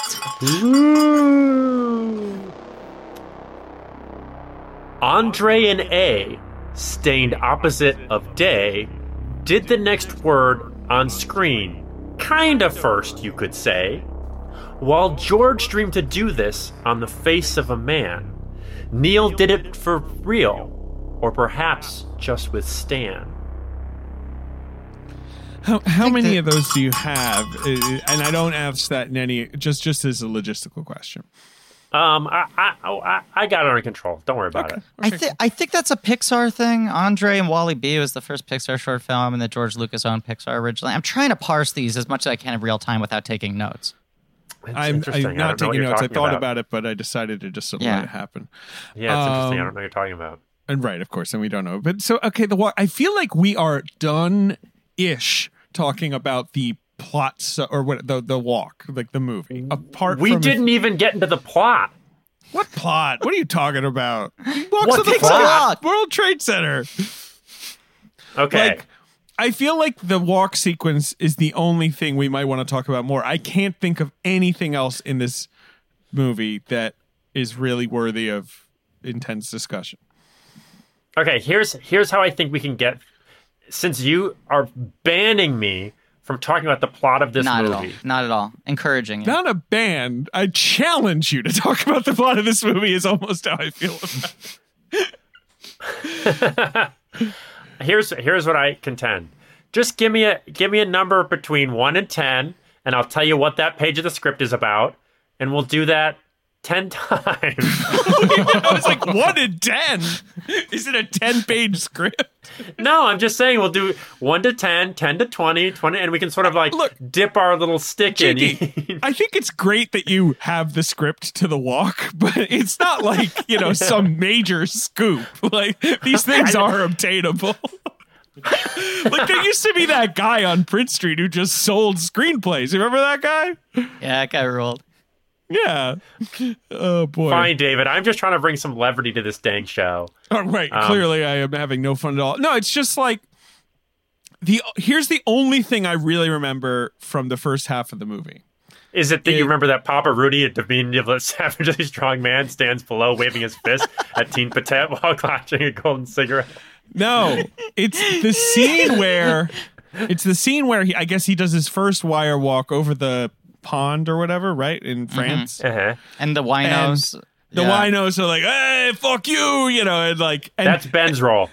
Yeah, Ben's the drunken French fisherman who's like, "Why is this guy walking on a wire? I just want to sit here and drink my wine." But Philippe is narrating for us, as he does throughout the fucking movie, and he's like, sure. And then they are talking and they are making fun of me, and you need absolute concentration when you are walking. And he gets angry, and it is hysterically funny. It is not. He does not seem like someone who's actually angry, but it is just very funny to see Joseph Gordon-Levitt try to be angry in this really strange performance. That's all. That's my only. I just wanted to say that that's funny. Yeah. Ugh. I mean, my favorite part of I'm sorry, this is not even. There's nothing funny Don't about just this. read but it the tickles script. me. That is not. I know, it just tickles me. It just tickles me. My favorite part is that, when the fishermen go click, click, click, a series of stills, a boatload of very drunk fishermen, another boatload whistle and cheer, another fisherman catches a big carp. No one pays any attention to Petit's performance. All right, stop it. Screenwriting is such a strange thing because it's not really an art form. Like, you would never. Oh my gosh, David Sims of the Atlantic. David. Cancel him. Let the man finish. The God author damn. is dead. Yes, call me Roland Barthes. No, in just that, like, you would rarely sit down to read a screenplay after a film had been made, right? Like, that would be a bit of an odd exercise to sort of Tell that crack to open J.D. a script. Amato. Prepping an episode on the clearly. walk. Yeah. Like, it's a blueprint and it's this incredible tool and it can be so crucial to a great movie, but it is sort of it's a part of a movie, right? Like, the movie is the product. That's all. It's just funny. Yeah. No, I get what you're saying. I mean, what's wild about it is that it's an art form that is sort of washed away by the tides of the greater art form that eventually gets made. It is an art form that is means to an end. There is an art to doing it specifically, and there's separate arts to, like, how to make a script readable, how to make a script that would prepare one to make a great film, how to make a script that someone would buy. Like, all these things are different sort of skill sets in terms of how you make the pages flow, but at the end of the day, it's means to an end. And what's so hard about it is there's no real way for the average viewer or moviegoer to actually understand or appreciate whether a screenplay is good or not, because obviously, there's the old adage that, you make the film, whatever, 25 times, blah, blah, blah, blah, blah. And so you never know, okay, the screenplay might have been totally different, or the tone might have been changed by the director, or scenes might have been cut, or things might have happened because of production, or you don't know what notes came in, or what, and all also that kind the of stuff. inverse. I mean, there are great movies that came out of screenplays that were incoherent. Yeah. And there's that sort of thing that kind of bugs me, that once in a while someone will get their hands on a screenplay and post excerpts from it and be like, God, like, this sounds awful. You know what I mean? Like, I feel like that happens with movies of the past where they're like, look at this plot description, look at this character description, like this. And it's like, yeah, that is kind of, cheap or pithy or whatever, but, like, it's also designed to grab the attention of someone with money. Right. The product is the idea. Like, what you're seeing is really what matters. Right. I mean, sometimes you're trying to describe things in a way that make the people who control the purse strings open them up. And sometimes you're just trying to write things in a way that is easily digestible because you're submitting a script which the lowest level assistant to a producer is going to read. And it's going to be one of 6 scripts they read that day. Like, there's so many weird kind of strategic arts that go into screenwriting. And here's actually a great example, not with screenwriting, but with VFX. That is a perfect example of this is when they were doing the first teaser trailer of The Walk, basically TriStar was like, you have to let us just determine what this is going to be because we're going to sell this thing. Like, we're going to get people amped for this. And so they actually were put in direct communication with the VFX team, who had already been doing all this work and they'd already shot the movie. And the style and aesthetic of the movie is all about this sort of cloudy, misty day that Petit does this thing. And they crafted this really beautiful, again, painterly look that's all about the sort of like overtones, sort of like... No, I remember. And also the trailer began with the shot of like going up the World Trade Center, right? Like up the ridges, the sort of famous. And so like there was also, which we haven't talked about much, that sort of spooky thing to it, that it's like, oh, it's recreating this building that so many people will remember. Yes, we should definitely talk about that. But what was interesting was that TriStar was basically like, okay, you guys have to make it really sunny and like this sort of like light dappled, beautiful New York City. That's what people want to see. And they were like, well, we shot all this to be like this cloudy, moody, sort of intimidating, beautiful version of that sort of like that feeling of being on top of a mountain where it's both intimidating and beautiful. And they were like, okay. And so they gave him the like light dappled New York, but all of the live action footage was lit to make Joseph Gordon-Levitt look like he's in this sort of like cloudy atmospheric thing. And apparently, is it Tom Rothman? Tom Rothman, yeah. Tom Rothman called them up specifically and was like, what are you guys doing? This is a disaster. This is so bad. You guys are like, we're in so much, like, this is not a good start to our relationship because it just didn't match. And they had to go, listen, we took your idea. We hear you. We know you think that that's what people want to see. You have to trust us when we tell you we know how to make this look cool. And they're like, give us 2 weeks. And they rendered a version of it that looks like the final film. And Trester was like, oh, wow, yeah, this is beautiful. We should have just asked you what to do from the beginning. And like, that's a great example of sometimes what people think they want, whether it's a screenplay or an animatic or whatever, isn't actually what they want, or they don't know that there's something better out there. And that's one of the hard parts of making movies. You have to get all these people on board with these things that they might not be able to visualize or see. I also feel like, I mean, in doing all these Zemeckis movies in a row, the mocap ones in particular, we've been talking a lot about 3D and the weird, like, supercharged rise and fall of 3D as like a new modern trend. And there was obviously this period where everything was being put into 3D. Every animated movie, every blockbuster was being converted or being like kind of hastily shot in 3D. But I feel like The Walk comes at the tail end. Billy Lynn is the absolute last case of this, of like once a year there would be a movie that critics would say, this is actually an artistic use of 3D. You need to see it. If you're going to see it, you should see it in 3D on the biggest screen. In the way, like, Gravity was the perfect confluence of everyone being like, this film is rip-roaring like popcorn entertainment. It's also very sort of like canny and sort of like brilliantly constructed. The 3D is done with real intent. That is how this film is meant to be seen. I feel, obviously Life of Pi was a similar thing. Avatar is the most obvious example of it. Yeah, but there were Avatar all these cases of like it being both. It's like, oh, it's well reviewed. It's taken seriously as a movie. It gets Oscar nominations or wins. It's also a big hit. And I think they thought The Walk could be a budget version of that, which is why their marketing was so based around like, look at the fucking buildings in the sky, because they were trying to sell this idea of like, you won't believe how this thing fucking looks, more than really selling the story.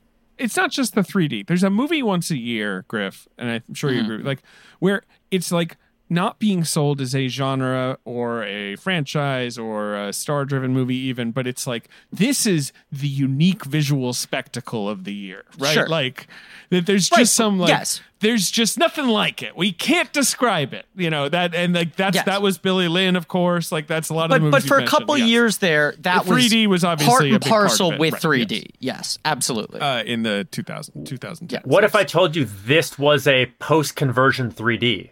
Is it really? This was not shot native stereoscopic. Wow. And they took such care and affinity towards making it not only... Because one of the things that they talk about is their goal in this film, with all their special effects, including the 3D, was not about photorealism. It was about imbuing and communicating the feeling of being up that high in New York. And they're like, color, certain things are not actually photoreal to how New York is, but they feel more like New York than if we did it photoreal.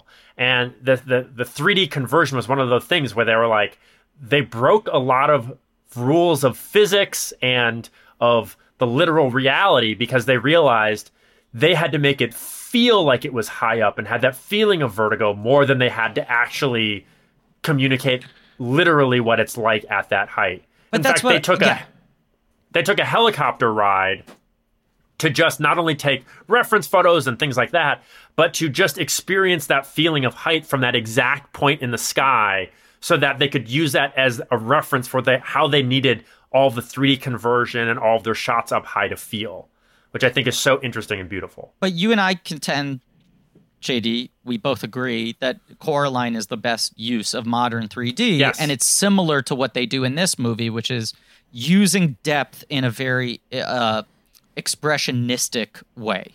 It is, and it's like watching this, for as much as I don't really like this movie on whole, I look at elements like that and I'm just like, man, it's a fucking bummer that 3D got like choked.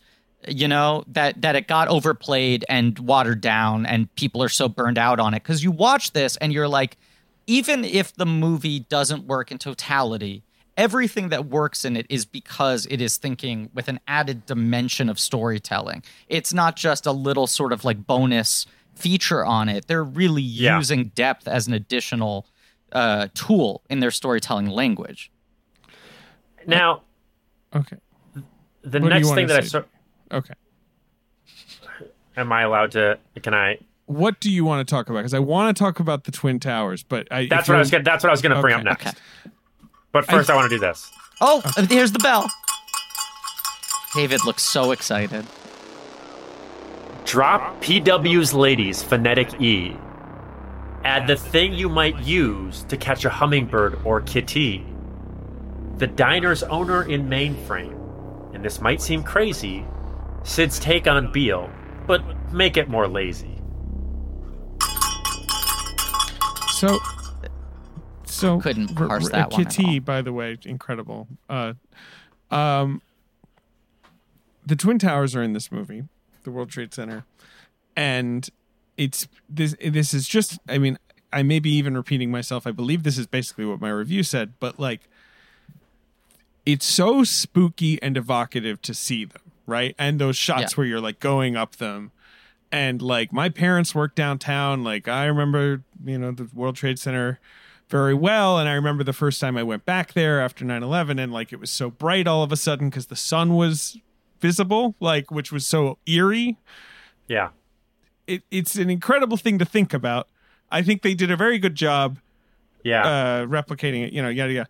But then also there's like the thing where Philip Petit is like, and my ID card says forever. And I'm like, you're taking me out of how spooky and strange this is. And that's how I feel about so much of this movie. It's like when he is on the wire and it's so tranquil and it's so frightening at the same time. And you're like, oh my God, this is like incredible to think about. And then he's like narrating and the cops are like, hey, forget about it. And I'm like, stop taking me out of this, Zemeckis. Like you've created something that is so wonderful to look at and think about, and you're ruining it almost every second it's happening. See, it's so interesting. Does that make sense? Yeah, absolutely. Yeah. But I had almost the exact opposite reaction. That I actually felt like this was one of my favorite post 9/11 depictions of the trade towers that I've seen. Oh, because I know what you mean. Yeah, because I didn't feel like they languished in the and then they came down, or like it didn't end in like a title card that was like in 2001, like, you know what I mean, like it didn't even have that, like, I feel like movies have done the thing for so long where they have this sort of like false imagery of 9/11 where it's like a cloud or a shadow sort of imbues the idea of the smoke from that day, and they have these hints of the ominous nature. And I feel like what I actually liked was that it didn't feel like it relished so much in the 9/11-ness of the towers. It felt like it was celebrating them as these entities. And I felt the opposite way from that ending line of when he's like, and the thing said forever. And like, I thought it was about to be this ending thing that was like, but of course I couldn't, whatever. And the fact that it just left it at this sort of like optimistic, like, oh, I could go back forever kind of thing. For some reason that it worked on me. And I was sort of like, oh, thank God that they didn't go down this like in remembrance of the mighty Twin Towers, It kind of chokes me up despite myself, but I think it's despite myself. I think it's a bit of a corny line. I don't know. Maybe I should just give myself over to it. This is my question with so many of these sincere works. Yeah. Sometimes, of course, they totally work on me, and I love how sincere they are. And other times, with The Walk, for example, I'm just like, I think this is too silly. Like whatever, I'm not emotionally connecting to this. I don't know. Well, I mean, we've also talked about like Zemeckis starts to fall into similar traps that late Spielberg does, where it's just like there's so much on the line, the expectations are so high, the budgets are high. He doesn't fully trust the audience. He can't totally let go. He needs to always slather some additional shit on there, whether it's like the extra endings, whether it's the overly expository dialogue, whether it's like really broad comedy. There's always this feeling of just like, I want to make sure I have them in the palm of my hands. Yeah. And I feel like this movie is subtle for Zemeckis, especially the last 20 minutes. I feel like for Zemeckis plays subtler, because there are things that he could have hit over the head that I don't feel like he does. And I agree that it does tend towards being very broad and very on the nose and a little saccharine at times. But if I found myself able to give myself over to it and just sort of enjoy it, and I find it's not that, I wouldn't say that I love this movie or this is one of my favorite movies or a movie that's going to stick with me forever. But it's a movie that I actually enjoyed watching, especially when that second hour kicks up. And if I just sort of give myself over to it, which I think is the power of Joseph Gordon-Levitt too, is I'm like, well, if he's enjoying this, I might as well enjoy it. Sheer will, right? You have to get on board with him because, he's having so much fun. Yeah, right. I feel like Joseph Gordon-Levitt is the Robert Zemeckis of actors and vice versa. Ooh. That's a big take. That's a big take. JD, I have a question for you. Not in terms of oeuvre, but in terms of no, I know what tone. you're talking about. Energy. Yeah. Hit record, Bobby. JD, have you seen Allied? I have not. So Allied will be our next episode. I'm a big Allied fan. We've been building up to this one for a while. I have not rewatched it. David saw it, didn't like it at the time. I'm hoping that he will be converted on this episode and that I will still like it on rewatch as much as I did the first time. But a lot of what you're saying... There is also a strange irony to the fact that I saw it days after Donald Trump's election, and I will be watching it again days, weeks after Joseph Biden's election. It's just crazy to think about. But anyway. Sure. Allied is the movie right after this for Zemeckis, and it's far and away my favorite of late period Zemeckis. But a lot of the things you are saying in defense of this movie, which I watched for the second time tonight and still fundamentally doesn't work for me overall, despite my passion for elements of it. Allied works for me in all those levels, and part of what I like about Allied is the weird, stylized unreality of the visuals, which I know turned a lot of people off, that Allied is also very CGI, very sort of like painterly, which I think is him sort of doing a digital version of like heightened rear projection, matte painting, sort of like 1940s drama visuals, and those techniques. But I think that film has a little more confidence of tone because it's like, we know what we're doing. It's an adult story. It's a smaller story. It's got an easier emotional spine to it. I still think this is this weird, like, it's such an odd transition for him out of the 3 mocap movies in a row, plus the 2 mocap movies he produced through his production company at that time, plus the other ones he had in development that were going to happen before Disney ended their deal. He kind of like returns to live action in this weird zone. And he like makes Flight, which is hard R. He makes this movie, which is like, a remake of a documentary, but kind of more an adult-minded thing. It's also soft PG, this movie. That's what I was going to say. It's PG. Right. It's both like sort of designed to be a highbrow adult popcorn movie, but also is totally family friendly. It's like very much a visual spectacle, 3D, like fucking eye candy movie. And then he goes back to Allied, which is like, I feel like his most sober adult movie in a lot of ways, even if you don't think it works. And then Marwen is just like the worst traits of all 3 movies rolled into one, combined with the mocap stuff.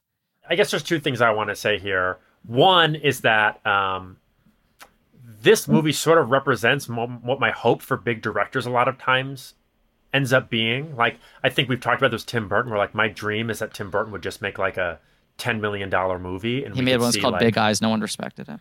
Yeah, I know. But something I that was the bummer. It's like, oh, we did it, and it didn't do it for me. But I just want I like when big directors take all that they've learned and do something that forces them to work within a box, and then see what comes out of that. And I think some really interesting stuff has come out of The Walk. And the second part of this that I want to say is, I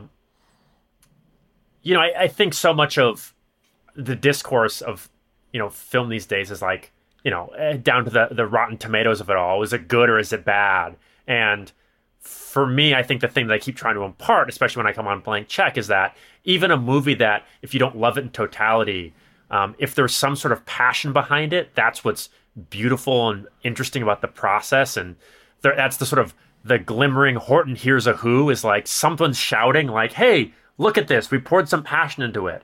And for The Walk, I think it really comes in the form of the sort of the visual story that they're telling in that last hour and throughout, and how they approach things and how they problem solve. And I think that's what's really beautiful. And so, I just want to make sure that in doing all this, that I don't think it's worth pigeonholing to me of like, do I love this movie? Do I hate this movie? It's like, there's stuff I like, there's stuff that I don't like. But I think there's a lot of beautiful things. And I wish more people would find in the movies that maybe they don't love the one or two things that they can see as that sort of passion bubbling over. But that's me from someone who makes stuff, hoping that that's how people could engage with it. But I feel like David and I have talked about this a lot. And like, David, your day job is as a critic. Your responsibility is like, people read your reviews to try to decide whether or not they should see this movie, right? Like, ostensibly the idea is sure, yeah. There are other aspects of it, but well, famously, you boil down every movie to whether it's a quote, a nut or a butt. Yes, the classic Simsian nut or butt scale. Great. Now that's a thing. Nut or butt. All right. Go, well, we finish your thought. I have something to say, but finish your thought, Griffin. And also, David, prepare to determine whether this is a nut or a butt in the end. Yeah. You got to give it a nut or butt rating at the end of the episode. And if there's something in between a nut or butt, you got to figure out what that is. Okay. Maybe it's a nut or butter. Look, David, what I was going to say is my buddy Jesse Ryan Knight, good guy, one time said to me, like, the thing I like about your guys' podcast is and you and I talk about this, David, like, a lot of times we only figure out what's working on the podcast when other people say things to us, and we're like, oh, that is a thing we should double down on, sure. That we haven't been doing consciously. But he said this thing to me, he was like, it's not really until I started listening to your podcast that I realized there's something good in every movie. Right. Yes. No, I that would he agree with liked that we would have a sort of something that generosity. Yes. Right, that like even movies we shit on, we'd be like, that one performance is good or that score slaps. And in the same way, I feel like when we talk about our favorite movies, we will highlight the things that like don't work in them, even if we think they're ostensibly perfect films. But I do think that's like a big part of what we try to do with the show. And then sometimes I'll see people be like, oh, they're such easy lays, they like everything. And it's like, well, I mean, we don't end the episode with a 10-point rating. And I feel like a lot of times if I actually assigned a number score to movies, people would be surprised what my actual rating is relative to how I talk about it on the show. But it's like, I don't think our goal here is to say like nut or butt. This isn't the Atlantic. That's not a requisite. I think our goal here is to like talk about movies in the way that JD is saying, from different perspectives, David being a critic and me working on stuff, and our guests, whether they're filmmakers or writers or what have you, to try to like find the things that are interesting about the movie and why it was made and how it was made and all that stuff. What you said, I just find that a lot more interesting than just saying like this movie blows or it rules. Although we certainly do both of those things at times. And don't forget that Ben also compares the movies to how they resonate with his traumatic childhood. Yeah, a key detail. I mean, Ben is the emotional entry point of the show. Ben is really the protagonist. Sure. He's the audience surrogate character. I take it you didn't watch The Walk, correct? I did. I actually, listen, out of 3 years of doing these, this is the first time I walked the walk. Wow. To talk the walk. Right. You never, right. Fair enough. I wouldn't touch Billy Lynn with a fucking whatever side length pole this guy used. Well, but if you took mushrooms and saw it in 120, I think you would That's like right. you would have walked out of your clothes and ended up in like a Sony office building. I mean, Ben saw Gemini Man with us, high frame rate 3D, and your response was, "Yeah, that makes sense." You were I'm a lover of 4DX. I say it's the future of cinema, but absolutely. Should I say the thing I was going to say? It's now reacting to something say from it. like 20 minutes ago. Okay. Yeah, say it. I just wanted to it's something you guys were talking about, a billion years ago, reminded me that I did interview Robert Zemeckis, as I'm sure I've discussed before, for the film Allied. For He was Marwen, a tough interview. Right? Oh, for Allied. No, for Allied. For Allied. It was a tough interview. He was ornery. I didn't have a lot of time with him, and it was sort of earlier in my time at the Atlantic before I was just kind of like, now I would just be like, I only will talk to him for a while or not at all. Like, no thank. You know what I mean? Like, because you don't get anywhere if you only talk for like 15, 20 minutes. Like, it's just, you're just one of a million people they talk to. But I did ask him what Griffin is saying. Like, I was like, your last film was so joyful and upbeat and lovely in terms of celebrating this guy. Why is this? And Allied is so dark and downcast and much more like, shades of gray. And he did cite something that I like to think about a lot when I'm thinking about filmographies. And the classic Truffaut quote, his response is, Truffaut says every filmmaker's decision to make a film is always a reaction to the film they just made. Right. Like, right. And that does, he was like, I don't know if I do that, but maybe I do that. And like, but that does feel like what Zemeckis does, right? Like more than anything, if you're trying to figure this guy out, he is either encouraged or discouraged by the last thing he made, and like swerving or leaning in. And this thing that I've cited many times that he says in interviews, I thrive on tension and combativeness creatively. And I struggle when people trust that they think I can pull something off. So there is that hyper-reactionary thing to him of like, what you're saying, JD, coming in and saying like, I'm going to do this story this way at this budget is very much, I think, him trying to create circumstances where he will have tension and executives don't trust him. Because he'd rather that than people going like, you're Robert Zemeckis, you know what you're doing, hands off. Yeah, now, absolutely. I would like to play the box office game, but JD is getting his bell. This is a perfect time for it, I would say, as we transition to the box office game. Okay, he's whistling. The bell has been rung. Yeah, of course. I know you're eager and don't want to wait, but I have bad news. We did lock the gate. You now have the spot, but how to get in? It requires reflection, but not Fong or Blin. It's simple indeed and requires no honor. Just the first two words spoken by Brian Connors.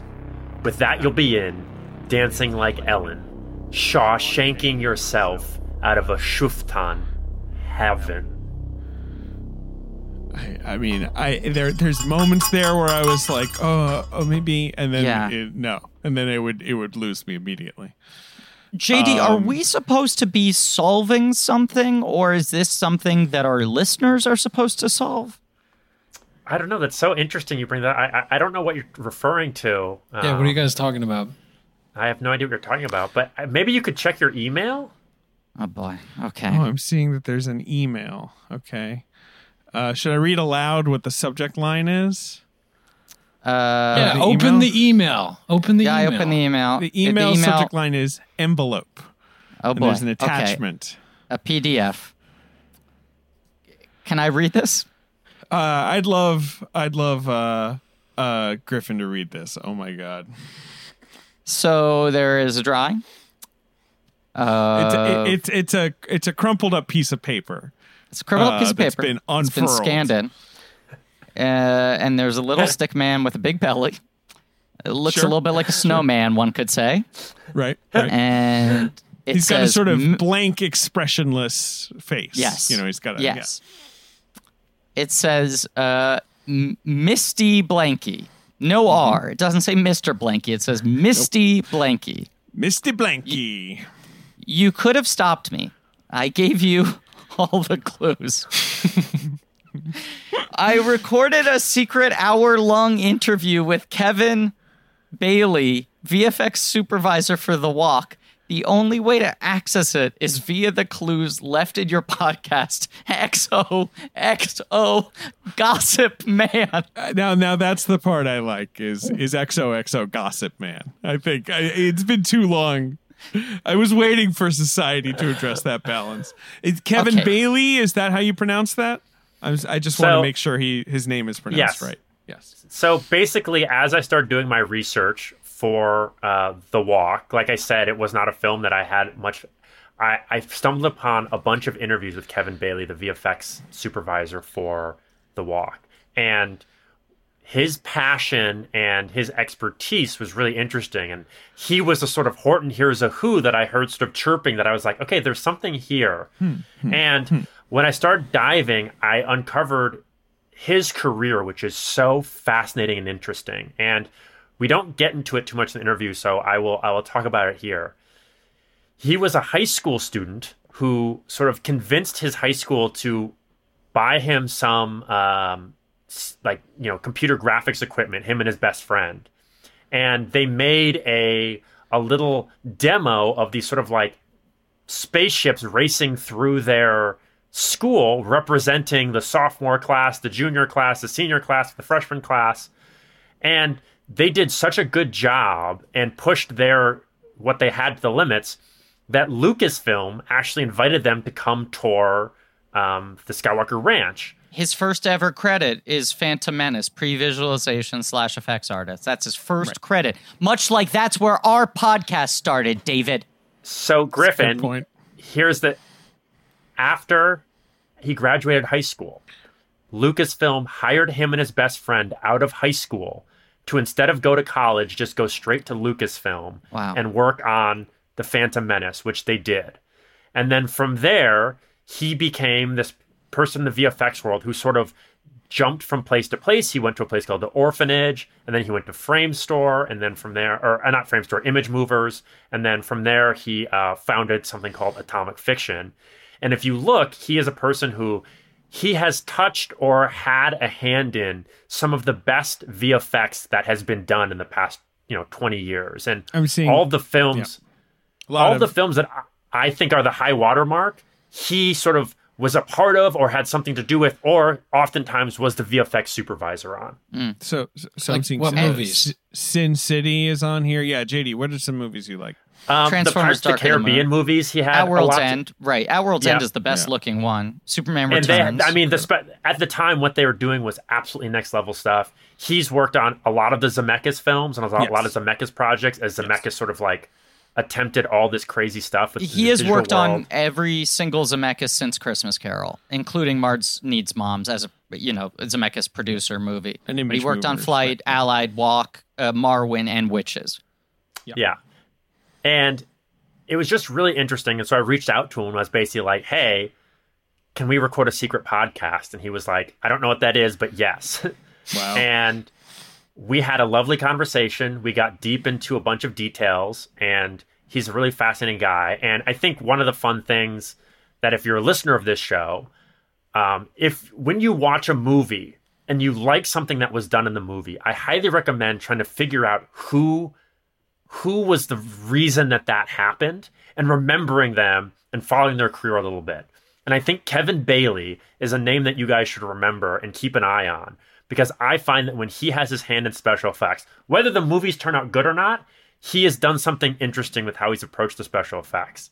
And beyond that, something that he's done that's really interesting that I think is fascinating is, famously in the film world, there's a lot of issues with VFX studios not being financially viable. And his whole thing is about trying to create financially viable VFX studios and finding creative ways to solve problems to make things viable.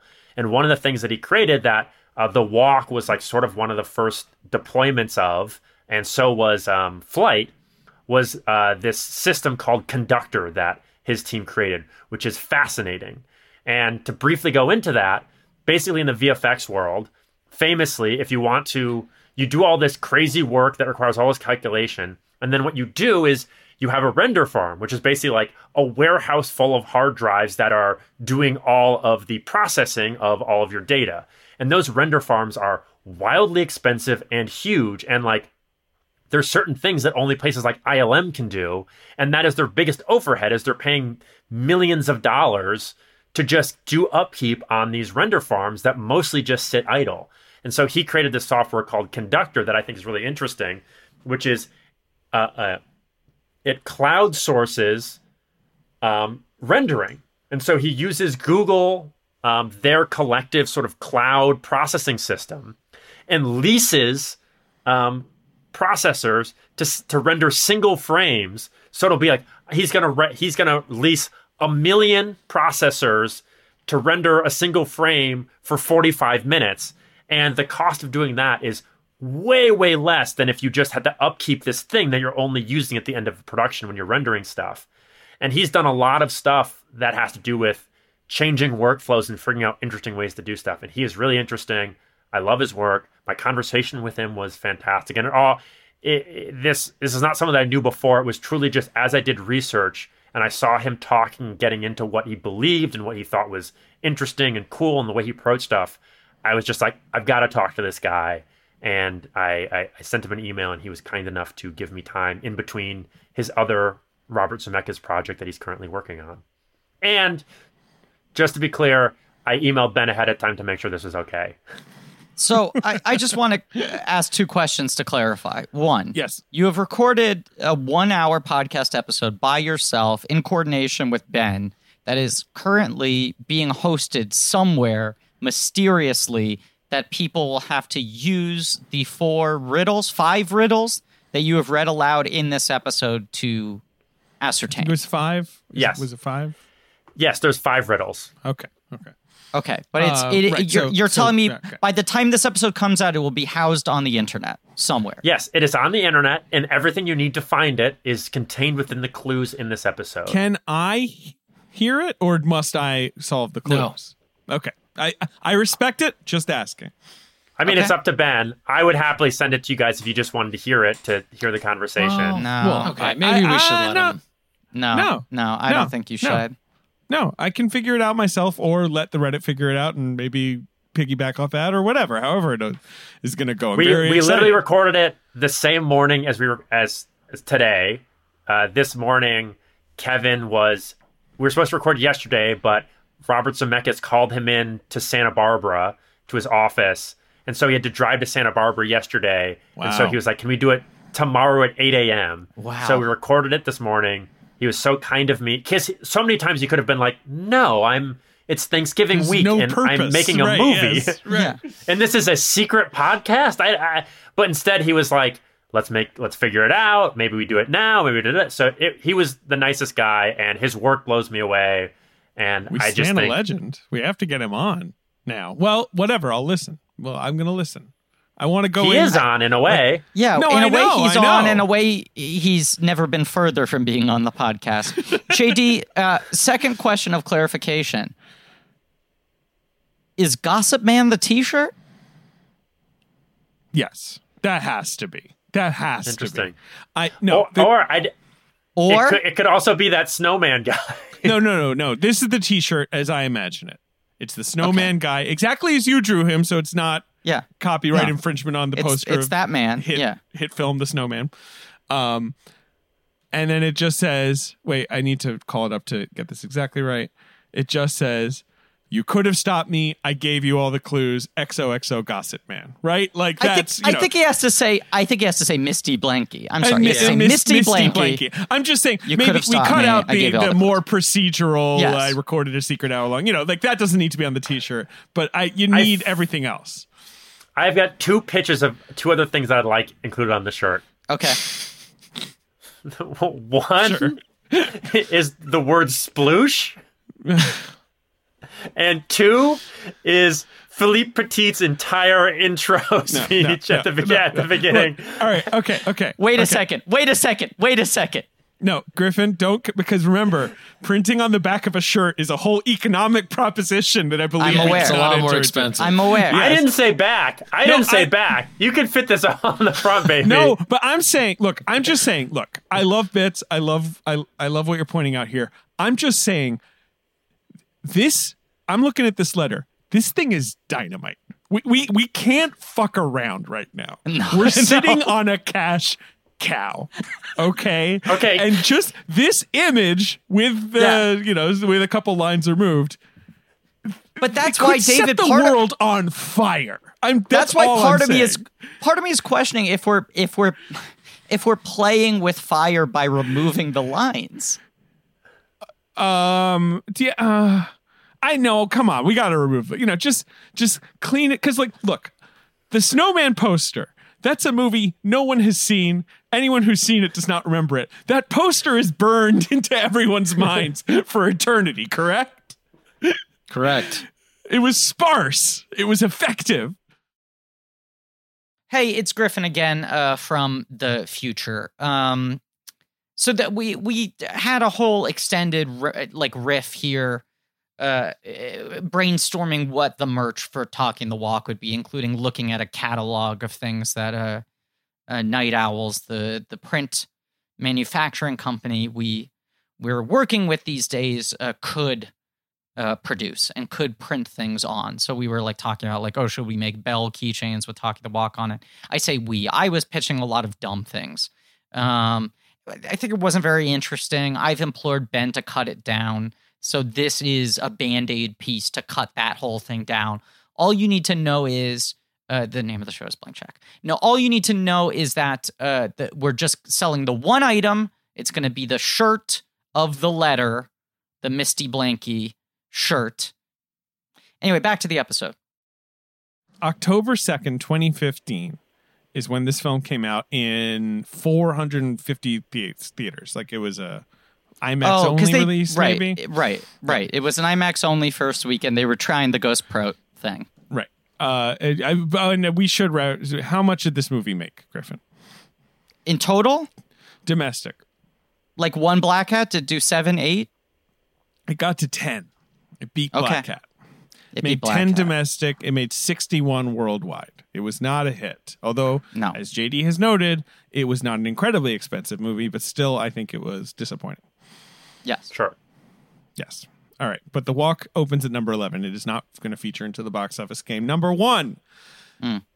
A good movie. A big original fun. Oh, not original. It's an adaptation of a book, but a big fun hit. Sort of adventure movie for everyone to enjoy. Best Picture nominee. It's an adventure movie? Is it The Martian? It's The Martian. Yes, there you go. Yeah. You got it. That is the funniest movie of the year. It's so fun. It's the funniest movie of the last 5 years. It's a laugh riot. Obviously, our sides were all split upon exiting the theater from The Martian. But The Martian is the one where it's the bunch of little aliens that come to Earth and they sort of have foul mouths and they have to fix their spaceship and get back. No. Oh, that's Space Invaders. Sorry. Space Invaders, I think, made slightly less of a cultural impact than The Martian. Why does Space Invaders come up 4 times in this miniseries? Space Invaders was a movie that I watched several times as a kid, and it is a weird one. It's one of those movie. early 90s Disney movies where they were just I don't know, what are you doing over there? Fine, we'll put it out. Weirdly, I somehow stumbled upon the director of Space Invaders on Twitter, and he's got 200 followers and tweets a lot, and I'm like, you're the director of Space Invaders. Because he directed... You should be in a mansion somewhere. He directed Angus and that Star Wars movie that's never gotten completed. Yeah. Patrick Reed Johnson. I'm obsessed with this guy. Ben, have you seen Space Invaders? I have not. Ben, this movie is so it's a weird movie about foul-mouthed aliens that crash land on Earth and have to and it's one of those movies from the 90s that it really landed between being a kid's movie and a weird teenager movie. And I just remember being disconcerted as a kid, but still watching it 3 times because I was so mystified by the alien creatures. I'm looking at it now. Wow. Yeah, this is really strange. I'll check it out. I think you should take some sort of substance that's safe and relaxing but opens your brain and then just watch the heck out of Space Invaders and report back to us. Okay. Maybe tag that onto the end of this episode, just your sort of take on Space Invaders. Okay. I think this is long enough. We'll make it a 20. We'll make it a Resi for next year. Okay. Number 2 at the box office. It's a sequel. It's a film we've covered on this show. It's a sequel. It's a film we've covered on this show. What number? Is it a 2? 2. It's a 2. Same director as the 1? Yep. So we've And covered there was a both. 3, and the director made that too, and we've covered that as well. And is it done now, or do we think there's going to be another? Oh, there's going to be another. It could be another? Oh, yeah. Oh, yeah. So this is a 2. Can't There's wait. been a 3. There's going to be a 4. You can't wait. It's not... Oh, it's Hotel Transylvania 2? There you go. HT2, we get it. checked in. We checked in. Number That's Sony 3, as well. So Sony has 2 big 3D movies in theaters at the same time. Well, big is a word that you could use for one of those movies, and another Big. one is a movie that's not succeeding with audiences, but whatever. Number 3 at the box office. Let's see. It's expanding this week, and it's doing fairly well. It's a drama, like a crime, very dark, very intense thriller drama. Expanding, doing From a well. big director, but he's kind of emerging with this movie, I would say, as an auteur This is type. The Emergence. Is it Sicario? It's Sicario. I mean, is it The Emergence? No, obviously he's made big Kind of. movies before it. But, it's kind of, right? It's kind of where people are like, I guess we take him seriously officially, right? I People don't know. forget that Prisoners was like a big hit. Prisoners was like a solid-sized hit, but it was kind of disdained. I don't know. Yeah, Not I feel like it was disdained not critic. I love that movie. I feel like it was not very critically respected, but that's a movie that opened to number 1 with $20 million. Right. Because it had stars. And, I don't know. stars. It's about prisoners. What Yeah. if there's a prisoner? It was Number about- 4. it was about prisoners. Wow, we've really covered a lot of this box office. Number 4 is a film we've covered. It's a comedy, a light comedy. Meatballs 3. It's not Meatballs 3, which I believe is not a movie. Okay, and it's not a James L. Brooks, and it's not a Cameron Crowe. Is it The Intern? No. Meatballs 3 is a movie, by the way. I'm so sorry. It is The Intern. I think Meatballs 3 features it's the one that features the alien that gets stuck at camp. Why do you only couldn't want tell to ya. invoke alien comedies? Wait, Ben, have you seen couldn't that tell one? you. There's a scene where the alien gets stuck at camp and he smokes weed and he goes, ooh, and he floats into the air. That's a good bit. Meatballs Wait, is Ben. one of those franchises that just turned into softcore porn the longer it went on, right? Meatballs Yeah. 3 is the first one rated R, and it just 4 is just like a direct-to-video skin flick, right? It just kept. It's weird. Yeah, 4 Anyway. is Corey Feldman and Jack Nance, a.k.a. Eraserhead. 2 legends. Yeah. Number 5 is it's the middle entry in a trilogy. It's easily, I don't know about easily. I think it's the best of the 3. This is a trilogy that I feel like is already forgotten. Scorch Trials? Yes. It's the Scorch Trials. Yes. It's the Scorch Trials. We face And the of course, Scorch Trials. every Blank Check episode is a Scorch Trial in and of itself, right? Wouldn't you say? I know that one because weirdly, as you said, we've covered a lot of movies, and every time this sort of box office period comes up, Yeah. you always describe it the same way. Well- Forgotten Trilogy, it's the best one of the 3. I'm a broken record. What can I say? Rosa Salazar, outstanding in the Scorch Trials. Love her in Wow. that movie. Ben, it's good, right? I don't know what Ben's happened. looking at the meatballs thing. Oh, the I sent Meatballs Ben a clip. clip from Meatballs 2 of the alien with the weed. Okay, so this is from 2. Okay, so we do need to clarify It's that 2. it is 2. Oh, it's This from is 2. 2. It's from 2. Okay. Oh my God. I just didn't think the alien was going to look like that. That's a real spaced invader if I've ever seen one. Oh shit. So we're done. Well, I done. mean, We're done. Well, This- I mean, we're done with just the getting main part of the started. podcast. right, this episode's done, but the journey is just beginning for many.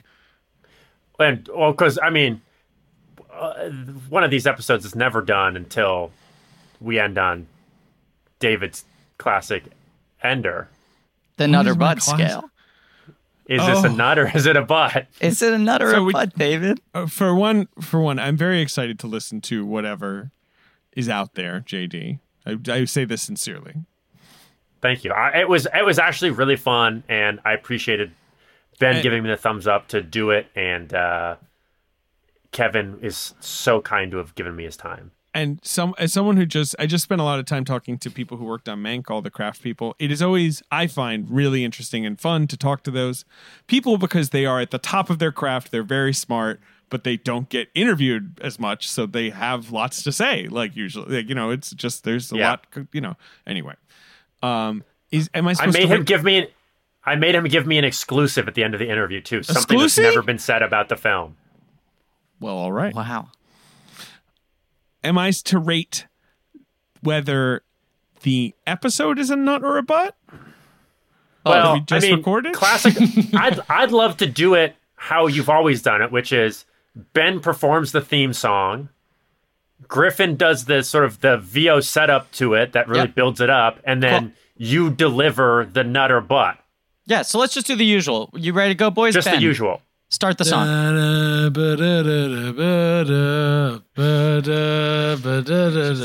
Just recycling. The nut or butt. David's gonna say if this movie's a nut or a butt. It's a nut. Okay. Wow. That was good, right? So I guess for future reference, the thing we need to establish is whether nut or butt is better. We'll figure that out later. Okay, well, so then let me end the show then, I guess, right? I say do it. There's nothing else that I have. Well, JD, thank you for being here. Thank you for talking the walk. Thank you for launching a mystery that will keep people occupied over the holidays. Thank you. And thank you all for listening through this weird, wacky year. And we'll be back next week with more Zemeckis, finishing that out. And we're going to cover the Wonder Woman and Tenet, two movies we thought we were going to have seen in theaters months ago. David saw one of them months ago, but now we'll finally be able to talk about now that they're available at home under safe circumstances. So at this point in time when we're recording, we don't know exactly when we're going to release those, but stay tuned on social media and stuff like that. We'll communicate it to you further, but know that those are coming in 2021 along with the rest of Zemeckis. Hi, it's Griffin from the future. Again, a comedy rule of threes, but also just... there are three things I fucked up that I need to offer addendums to in this episode. So here's the final order of what you can expect at the beginning of 2021. First week of January, the first episode is going to be Wonder Woman 1984, main feed. Okay? Then, so that's dropping midnight, Saturday, January 2nd to January 3rd. Okay, then the following weekend, midnight on the 9th into the 10th, is going to be Tenet. And then we're going to Allied. We're picking up on Zemeckis. We're finishing it off with those last two. I don't know if that's awkward. We were going back and forth on things, but it just felt like everyone's going to watch Tenet and Wonder Woman over the holidays. Why might not strike while the iron's hot, especially since people are losing their gosh darn minds over Wonder Woman.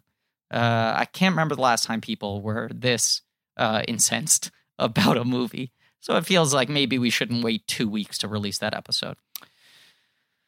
Okay. I hope you've liked this episode. I think it's good, but also, I mean, it's like at this point, the talking the walk thing is like a bit about a movie that people don't really care about being treated like its episode was a huge event. And then we didn't know how to repeat it for the second year.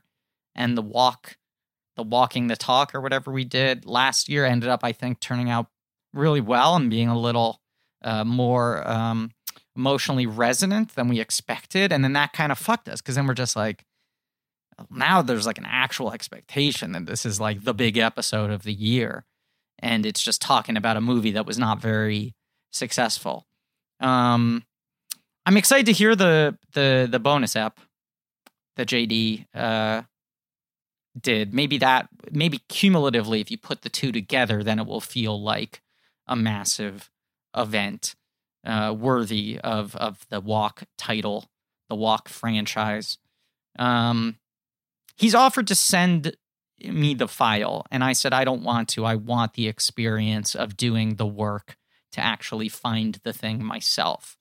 But I know in actuality I probably am just going to wait 2 hours, if even that, for someone on the subreddit to crack it and then just link it that way. But I just felt like I shouldn't cheat. At least let someone else do the work. Okay, I don't know how to go back to the episode now, but and thanks to Lee Montgomery for our theme song and Joe Bow and Pat Rounds for artwork. Go to blankies.reddit.com for some real nerdy shit, and go to the Blank Check Shopify page. And as always, why? That is the question people ask me most. Pourquoi? Why? For what? Why do you walk on the wire? Why do you tempt fate? Why do you risk death? But I don't think of it this way. I never even say this word, death, l'amour. Yes, oh, okay, I said it once, or maybe 3 times just now, but watch, I will not say it again. Instead, I use the opposite word, life. For me, to walk on the wire, this is life. C'est la vie.